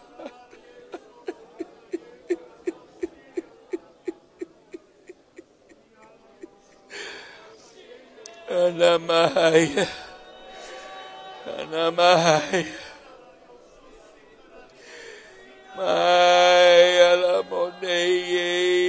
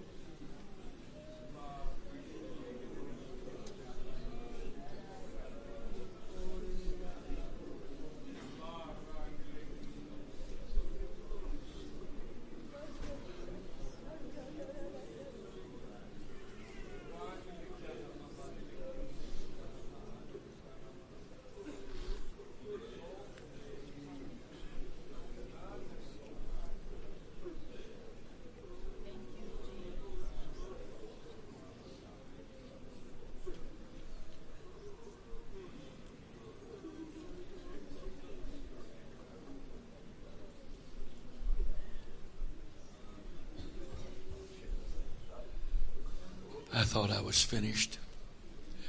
I am. Thus saith the Lord. Until you let the working of my conviction and repentance work in you to break up the fallow ground of your heart, I cannot reign upon the fallow ground of this world, that it might be broken up. Until you allow my dominion and authority to give you victory with the principalities and powers, wicked rulers of this world, I cannot use you to exercise my dominion over them. Until you receive the rhema, the seed of faith, you cannot sow the rhema, the seed of faith. Until your heart is cut in travail, broken in travail, I cannot use you to bring brokenness and travail, conviction upon this world. You cannot give what you do not first receive, my people. Oh, how I am waiting for you to receive what I am doing in you, desire to do, so that I can then be able to do the same through you as my plan has dictated. Yea, I say this unto you, my children, my church, my body. I say this unto you. Will you not give yourself to me? Will you not submit yourself to me?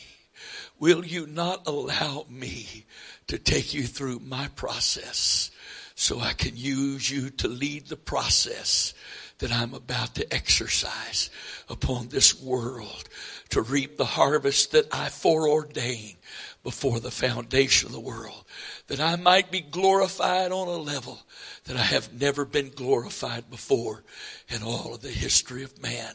And I have chosen you to do this in your generation. Yea, I present you with this opportunity. What will you do with it? I am waiting. You are not waiting on me, saith the Lord. I am waiting on you.